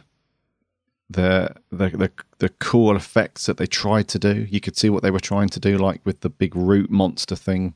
Yeah, in the quarry pond. That's quite funny. I'm sure I've seen that in something else. I'm sure. I kept thinking, I'm sure I've seen that in another story. That thing. It's really bugging me. I thought it was Blake 7 at one point, but I've definitely seen that thing.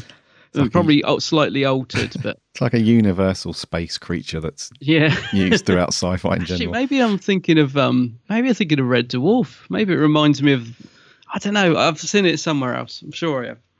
Yeah, I'm sure that robot starred in other things. It's actually got its own copyright and can be used in whatever. It reminds me of the little creature thing in Star Wars, like a larger version. When they're trapped in the trash compactor and the little thing pops out the water. Yeah. Yeah. Okay, so let's talk about some cast members. So there's actually quite a large cast, but you don't see a lot of them, because we have a lot of people buried underneath the Exelon costumes and makeup and stuff.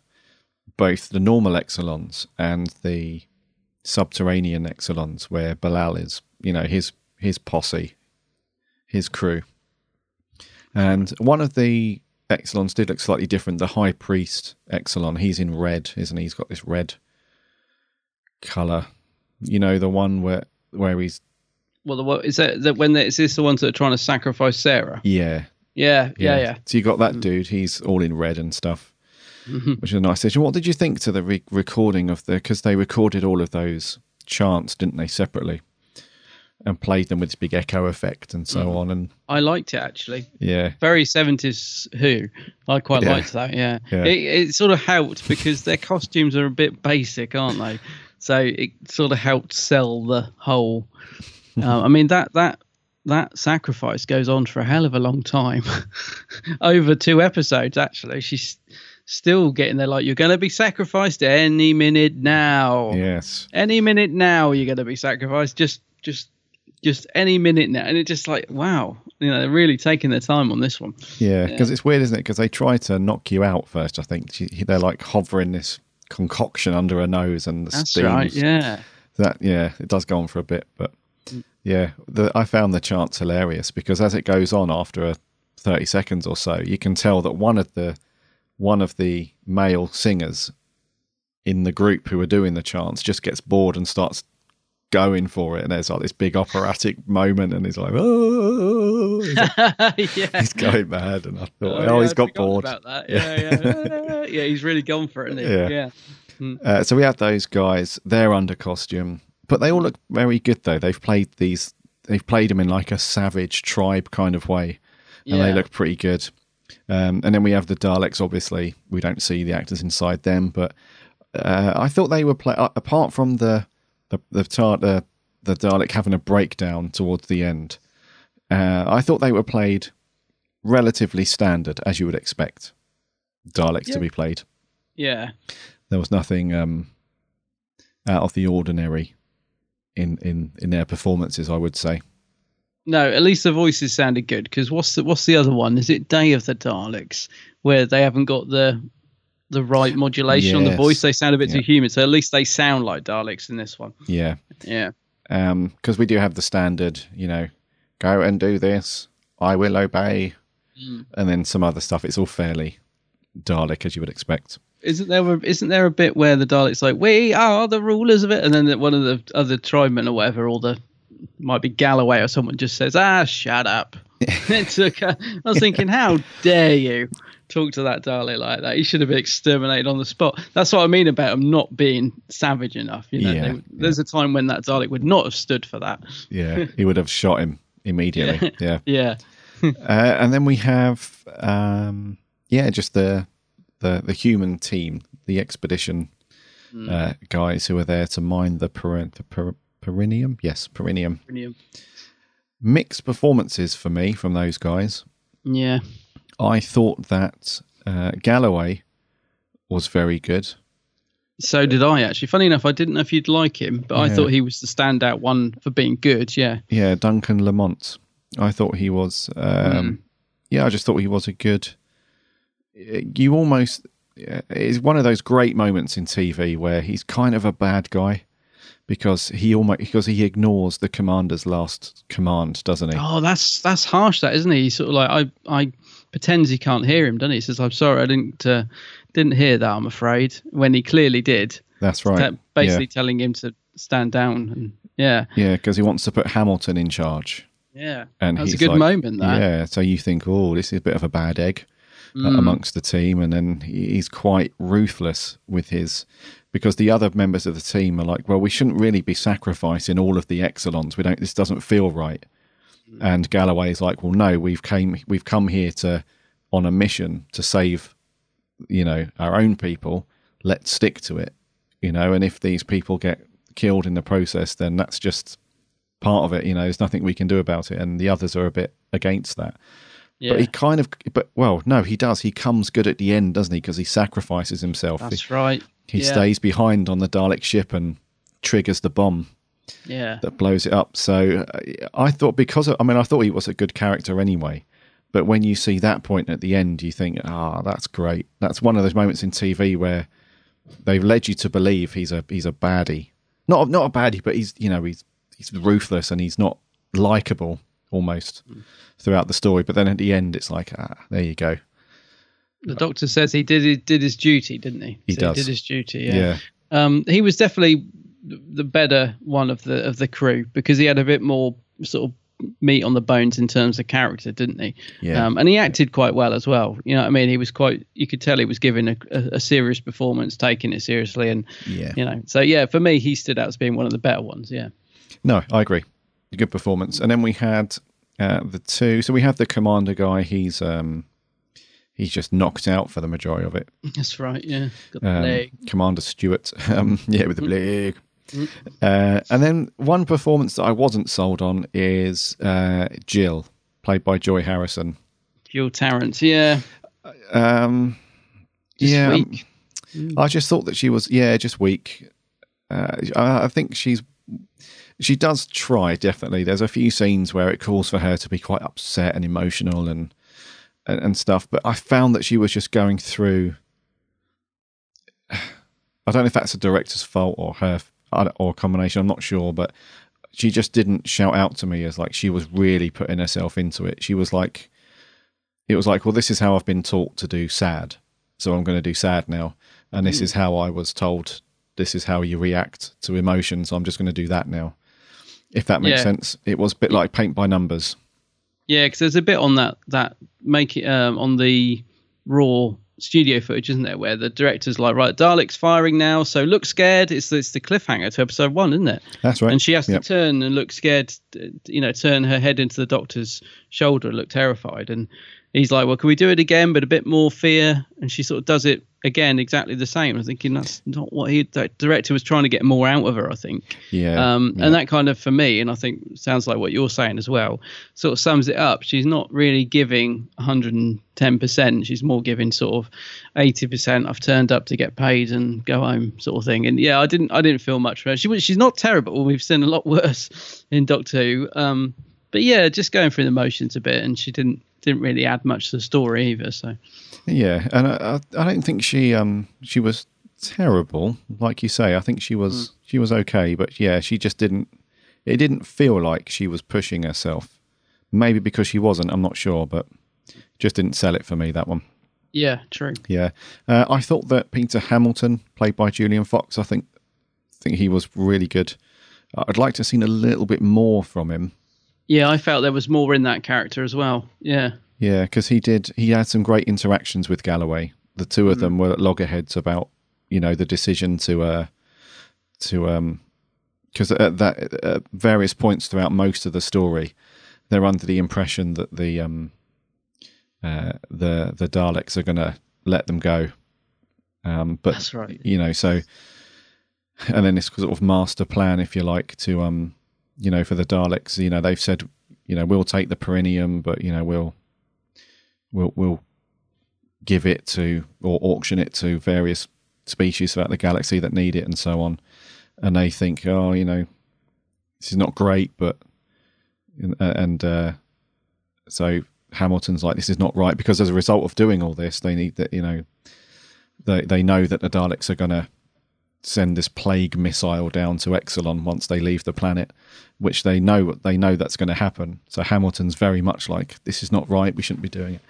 So there's some great interactions with Galloway, because like we said, Galloway is very much like, well, this is a byproduct of our success. We need, it needs to happen.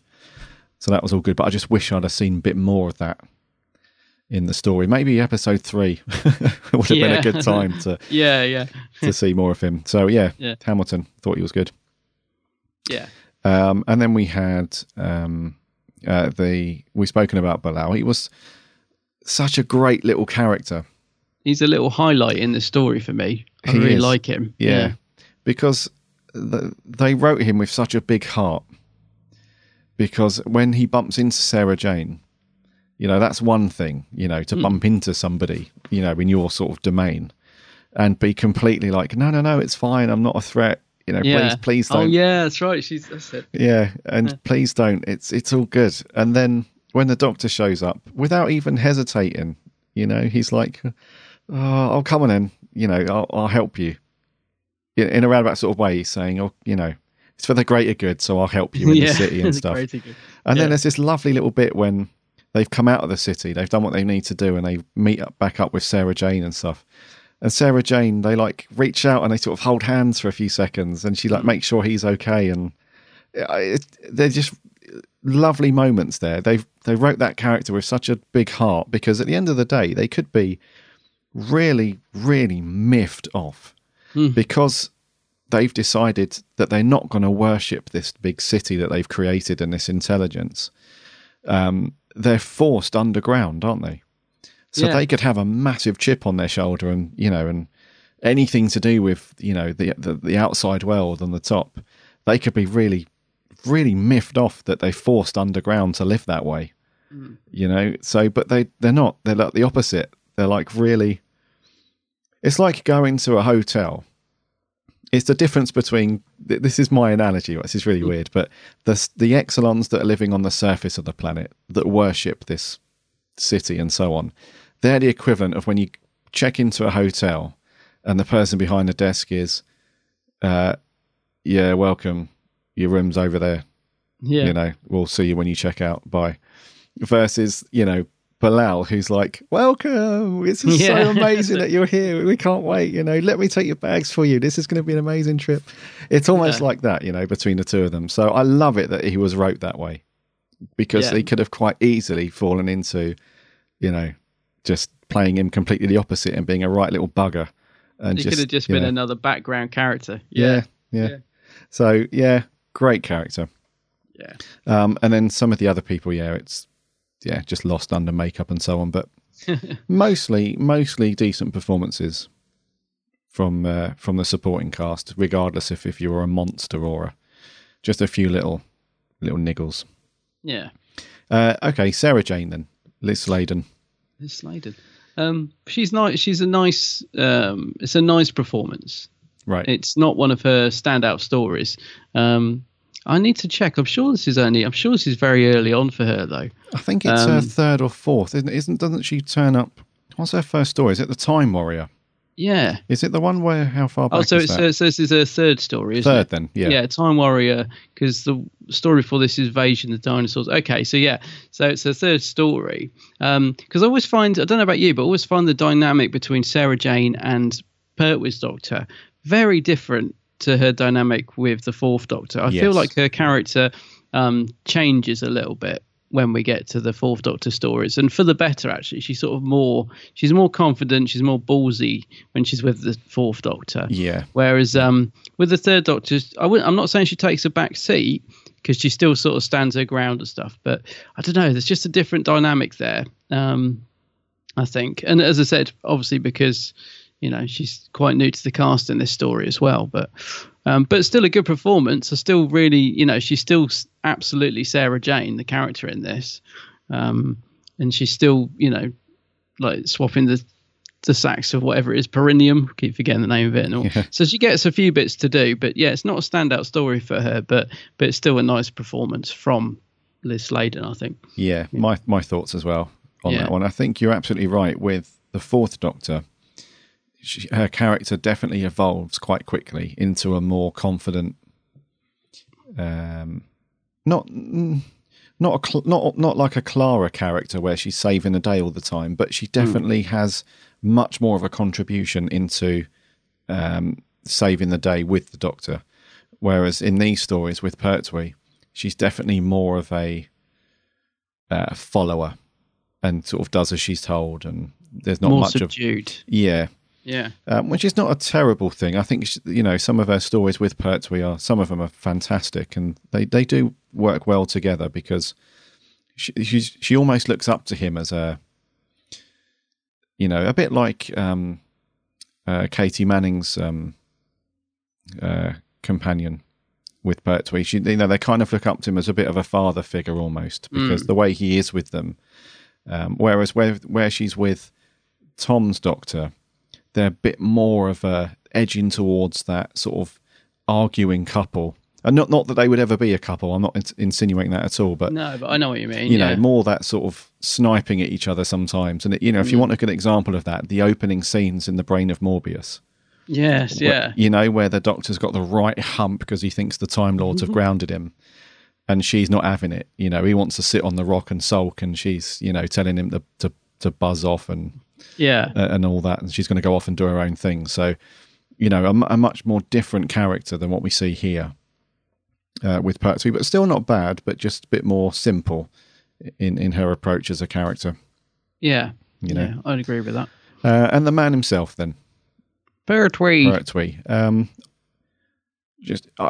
going to go with something you said very early on, in that is he does look a bit bored in this. Yeah, I do like him in it.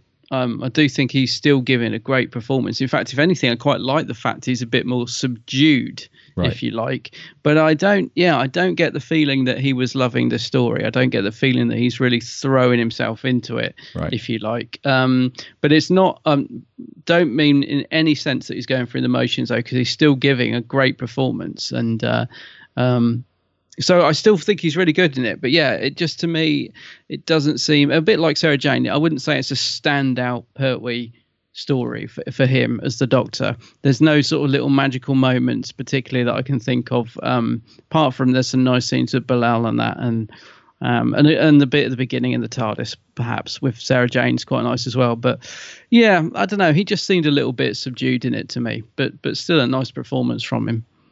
Agreed. Yes. There are some good moments. We do see a bit of the old Aikido. Yes, we do. Yeah, that's true. Or the karate. Yeah, we do see a couple of scenes with that where he flings out a couple of slaps, which is good. And there's a couple of nice scenes with Sarah Jane, actually, where he kind of says to her, if I don't come back, go and do this. And she looks a bit upset. And, we have that, again, that sort of father figure comforting, everything's going to be all right sort of thing. Yeah.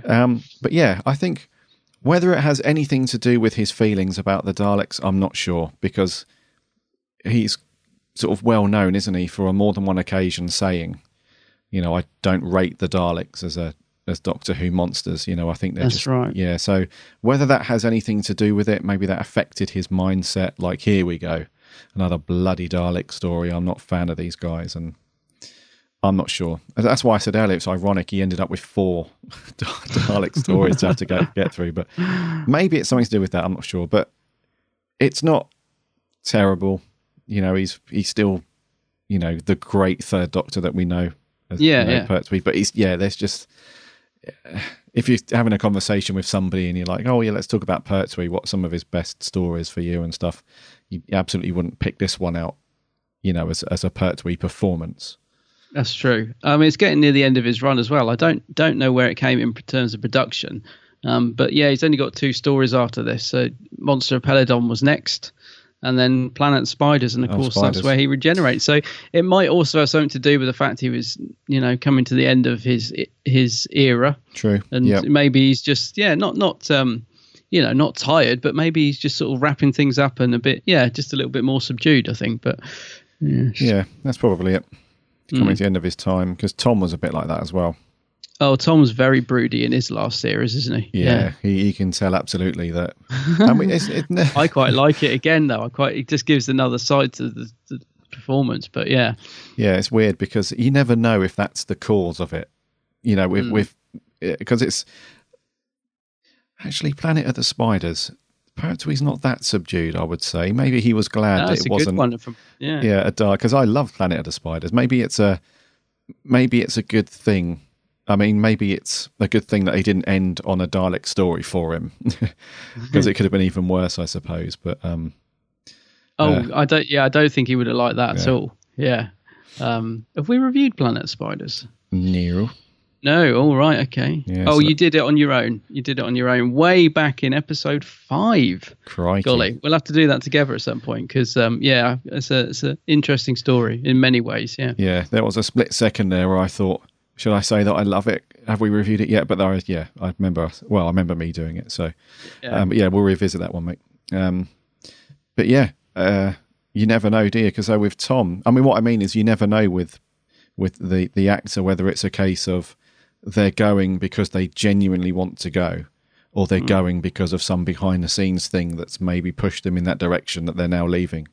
So they're maybe subdued because they don't really want to go, or they're sad to be leaving, or whatever it is. But you definitely get that feeling with Pertwee in the last half dozen stories that he's sometimes looking sort of borderline bored with it, and other times looking like he's having so much fun. So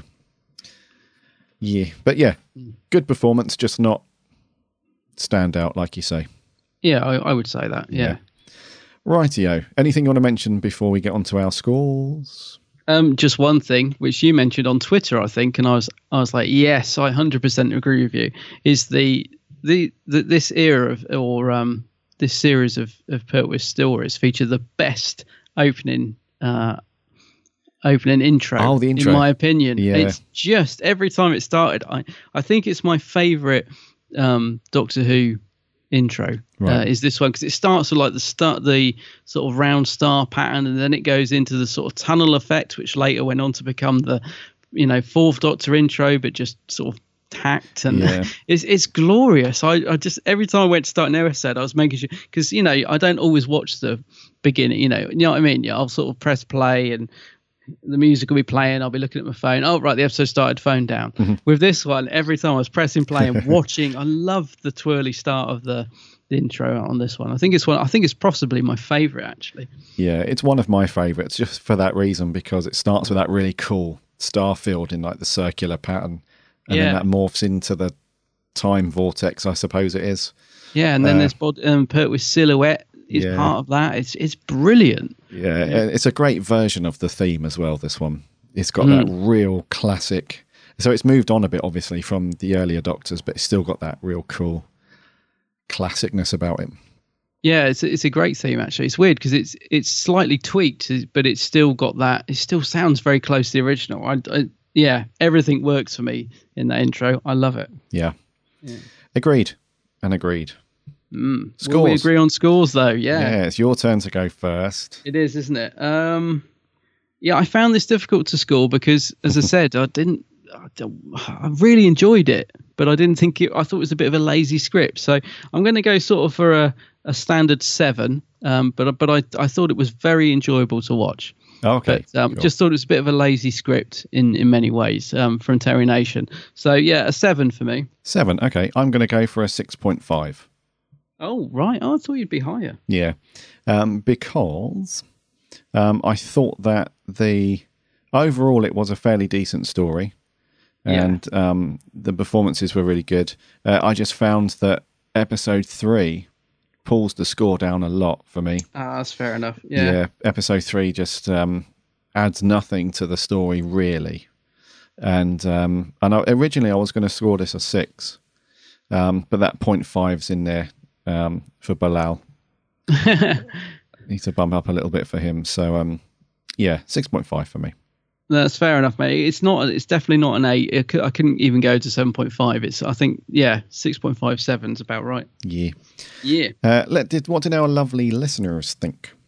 Let's kick off with an audio clip. This is first time audio sender inner. Oh. This is James Coleman. Hi Gary and Adam. I'm James Coleman, and this is my first review of anything, which is Death to the Daleks. I think this is a very average episode with a slow start, but I think the story picks up when the Doctor and Sarah meet Bilal. I think the Doctor's performance is good, but Sarah Jane isn't really used to her full potential. The supporting cast lacked in interesting characteristics and personalities and were only there to explain about the Exelons and their home planet. The Exelons, I think, were a boring monster apart from Bilal, who was the most interesting and developed character in the episode. I think the Daleks were not a really good threat and ironically weren't a major part of the story. I think the music which played when the Daleks were around was a bit silly and didn't really fit in the spirit of the rest of the story. And what was that cliffhanger at the end of episode 3? Attack of the Killer Ornamental Flooring? Anyway, I give this episode a 6.75 out of 10. I hope this is a good first review, and I'll see you next time. Bye. Cool. Excellent review. Thank you very much. Nice one, James. That was awesome. And thank you very much for sending in your audio review as well. Hopefully this will be the start of many more for you. Yes. Over on Twitter, Adam the Whovian says, that's the one with the great cliffhanger at the end of part 3. And he sticks a winky face on there, you cheeky one, Adam. He loves that cliffhanger. Yeah. Isaac Dakins says, it's not as bad as the Dragonfire episode 1 cliffhanger. Yeah, well, that's true. On par there, perhaps. And Adam says, however, Death to the Daleks, the part 1 cliffhanger, may or may not have featured swearing. I didn't hear the guy say, you can't, in other words. Adam. So, Adam, he was cheeky on Twitter last night. He was. Perhaps he'd had a Campari. Yeah. Yeah. And then further on Twitter, Darren, Twitter name Cult Dissection, says, great stuff. He loves this story. And I think he put some musical thing on there. I think he was doing the chants from the monks, I think, or the Doctor Who theme, one of the two. Yeah. Theta Sigma podcast says, a great concept poorly realised. Pertwee struggles here, which is no surprise given his well-known contempt for the Daleks. Yes. Let's have a look. So Gallifrey Forever 97 says, although this is one of the weaker Dalek stories, I do strongly have a soft spot for it. Loved the Dalek design and the addition of the gun. Yes, I'd agree with that. One thing I forgot to mention when we were going through it is just how hilarious the sound effect was, and the effect when the Daleks are trying to fire their lasers, and we just have these little things they're weird, aren't they? Petals, like black petals almost, sort of like...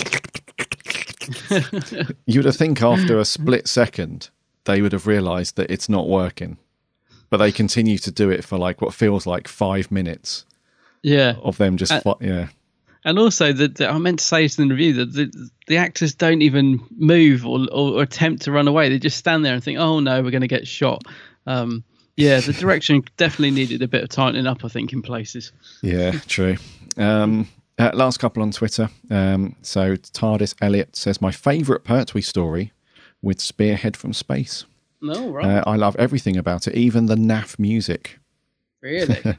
And lastly on Twitter, the Z4Z, or the Z4Z, depending on where you're from, just says simply, attack of the killer ornamental flooring. Yeah, watch out for that flooring. Which seems to be a running theme. Let's do our second audio clip, audio review.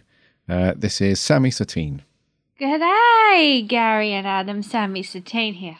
Honestly, I didn't swear last time, but anyway. Ruffles! Sarah Jane! Yay!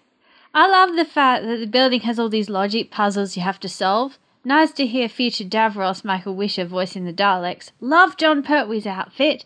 I love John Pertwee. I can see why Peter Capaldi has done as many references as he can to him. Shame they never got to the beach. 8 out of 10. See ya! Thank you, Sammy. I'd like to think they went there afterwards. Yes, hopefully they did get there, because the Doctor does whistle a lovely little tune, doesn't he? At the beginning when he's getting the beach umbrella ready and stuff. That's right. You love to think that he got there. Can imagine a Doctor there with his shirt off, kicking back. He's got a sambuca. Yeah. Just ready to go. I can actually see that. Yeah. With his big chain on, the big 70s style chain. Yeah. With his Wurzel head on. Right. Over on Facebook, Kevin Mullen says, the very first VHS of Doctor Who I ever bought. $9.99 from Our Price.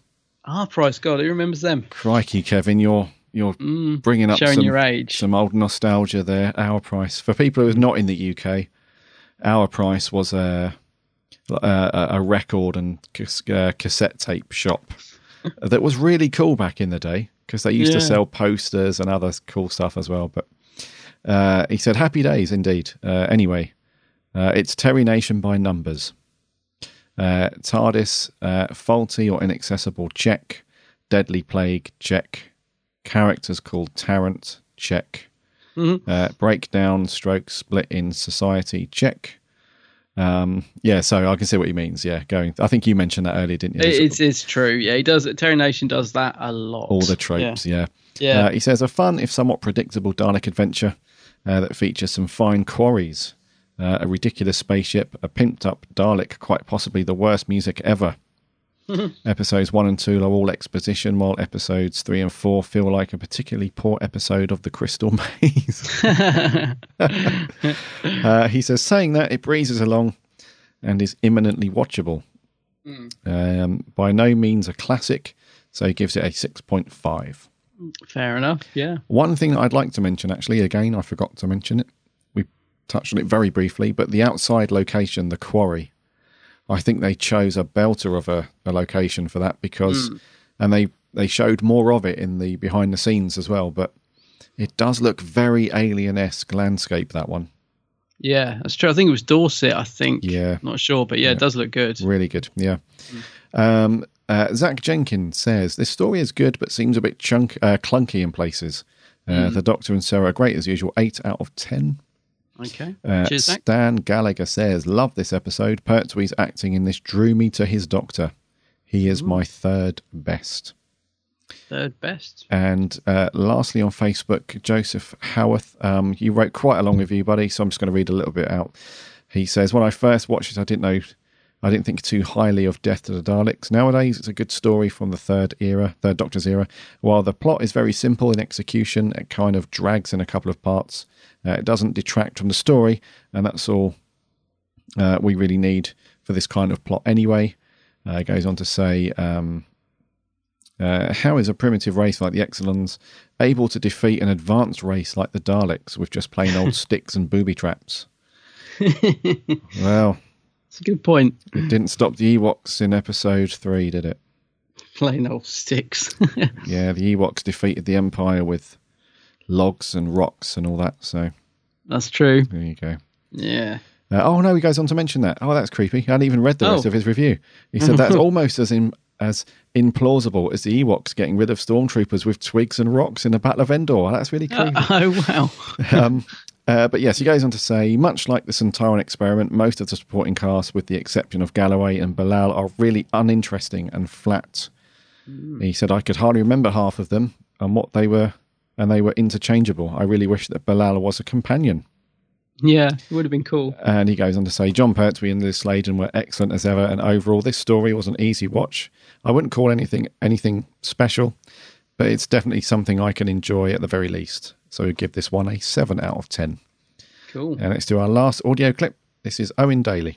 Hello, Gary and Adam. Hope you're both well and enjoying the show this week. So, Stop, Don't Move, Death to the Daleks. A great, underrated Dalek story, in my opinion. Some people might think Terry Nation was running out of ideas at this point. And yes, it does follow his kind of formula. But I think this one's great with the new original concept of the Daleks not being able to use their weapons on the planet. It's really great, and it adds the brilliant cliffhanger of part 1 with the Daleks looking to open fire on the third Doctor. As I was watching it, I did not know how the Doctor would get out of that cliffhanger, and of course the resolution is they can't use their weapons, which is a great idea. This story has another great cliffhanger with Stop, Don't Move. It seems like they just cut the episode off there for time, but I really like the Stop, Don't Move cliffhanger. It is quite funny. The Exelons in this story I really liked, especially Bilal, and I think they were a great addition to the story. John Pertwee, fantastic, can't fault him. I know he doesn't like the Daleks, but I think he really gave a great performance in the story. So overall, I really did enjoy Death to the Daleks. I'm going to give it an 8 out of 10. Thanks for listening, and enjoy the rest of the show. Cheers, Owen. He likes that cliffhanger. Stop, Don't Move. An 8 out of 10. That's pretty good.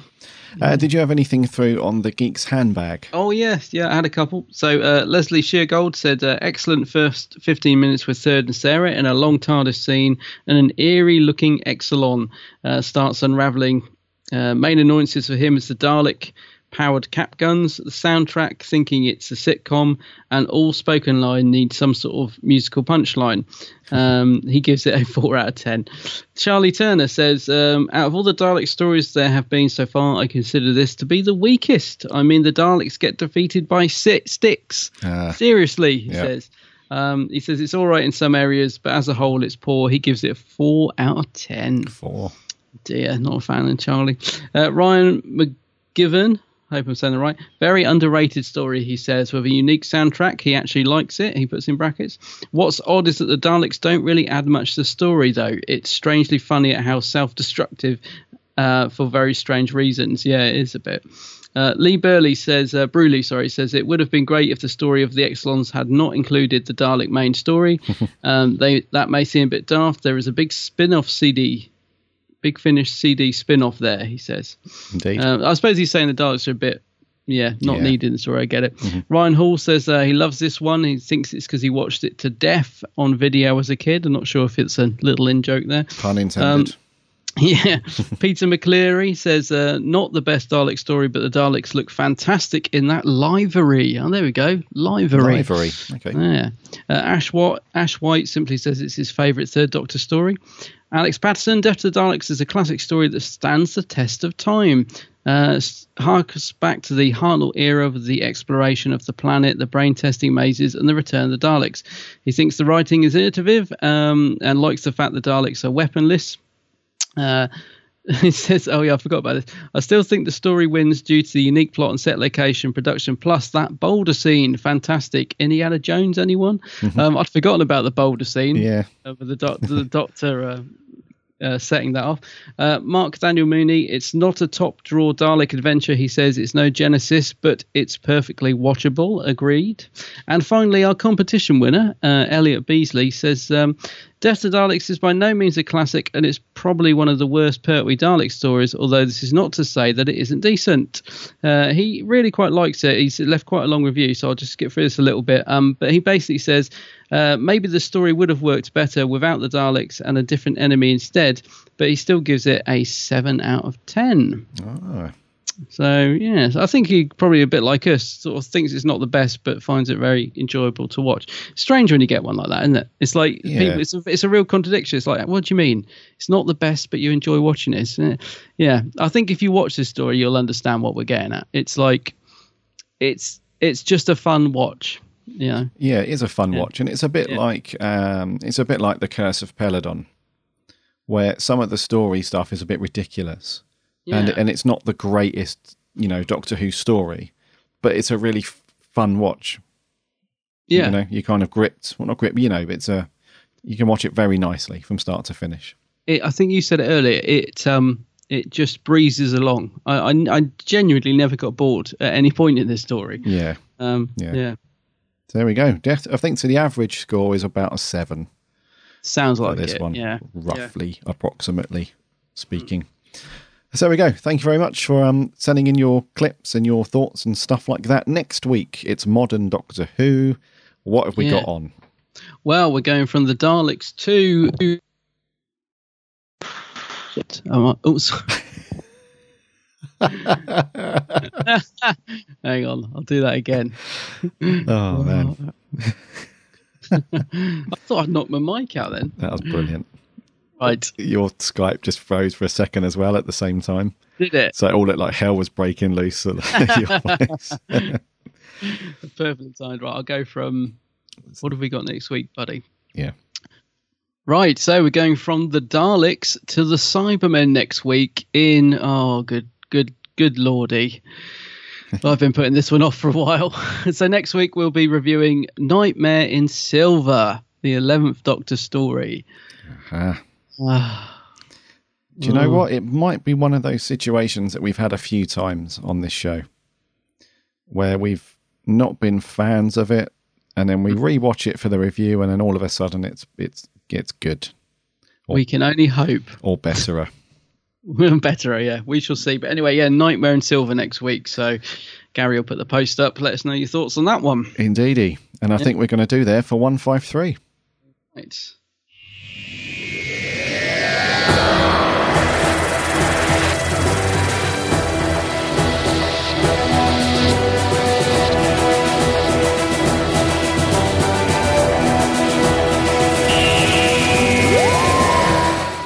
Thank you.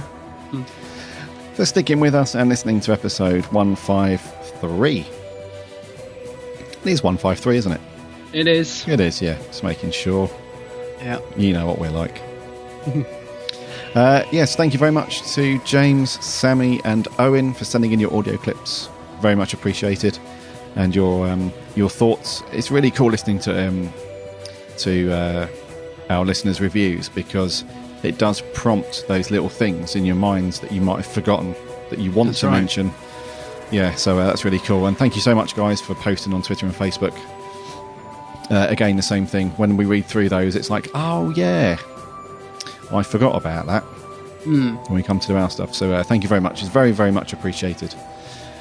So head over to the website, www.bigblueboxpodcast.co.uk. You can listen to all of our shows on there, and you can link off to the social stuff. If you want to give us a like or a follow, whatever it is on that channel, that would be amazing. And there's also links there to go off and subscribe to the show on things like iTunes and stuff. And if you're an iTunes listener, if you could pop a review and a rating on, that would be amazing, because that really helps us a lot. Make sure you check out Adam's channel. Oh, yes. The Geek's Handbag. Got lots of new vids on the way. The recent one, the Blu-ray series Part 2 unboxing, is particularly good. Some good thoughts from Adam on that stuff. Yeah, so check out Adam's channel. Just do a search on YouTube, The Geek's Handbag, and give him a subscribe. There are so many cool videos. You've got quite the library over there now, mate. I know, it's really starting to add up, isn't it? It's quite good. It's very, very good. So make sure you give Adam a sub. He's also on Twitter and Facebook and all that jazz. Yeah. So next week, episode 154. Look out for the post to get your thoughts in for Nightmare in Silver. Regardless of your views, it would be good to have them if you hate it or if you love it, or somewhere in between. Doesn't matter. It's all good. Just go out and also check out the Facebook community as well. On all these posts where we're asking for stuff, there's loads of conversation stuff. It's all good. So we'll see you next week. My name's Gary. My name's Adam. And remember, Lozzie.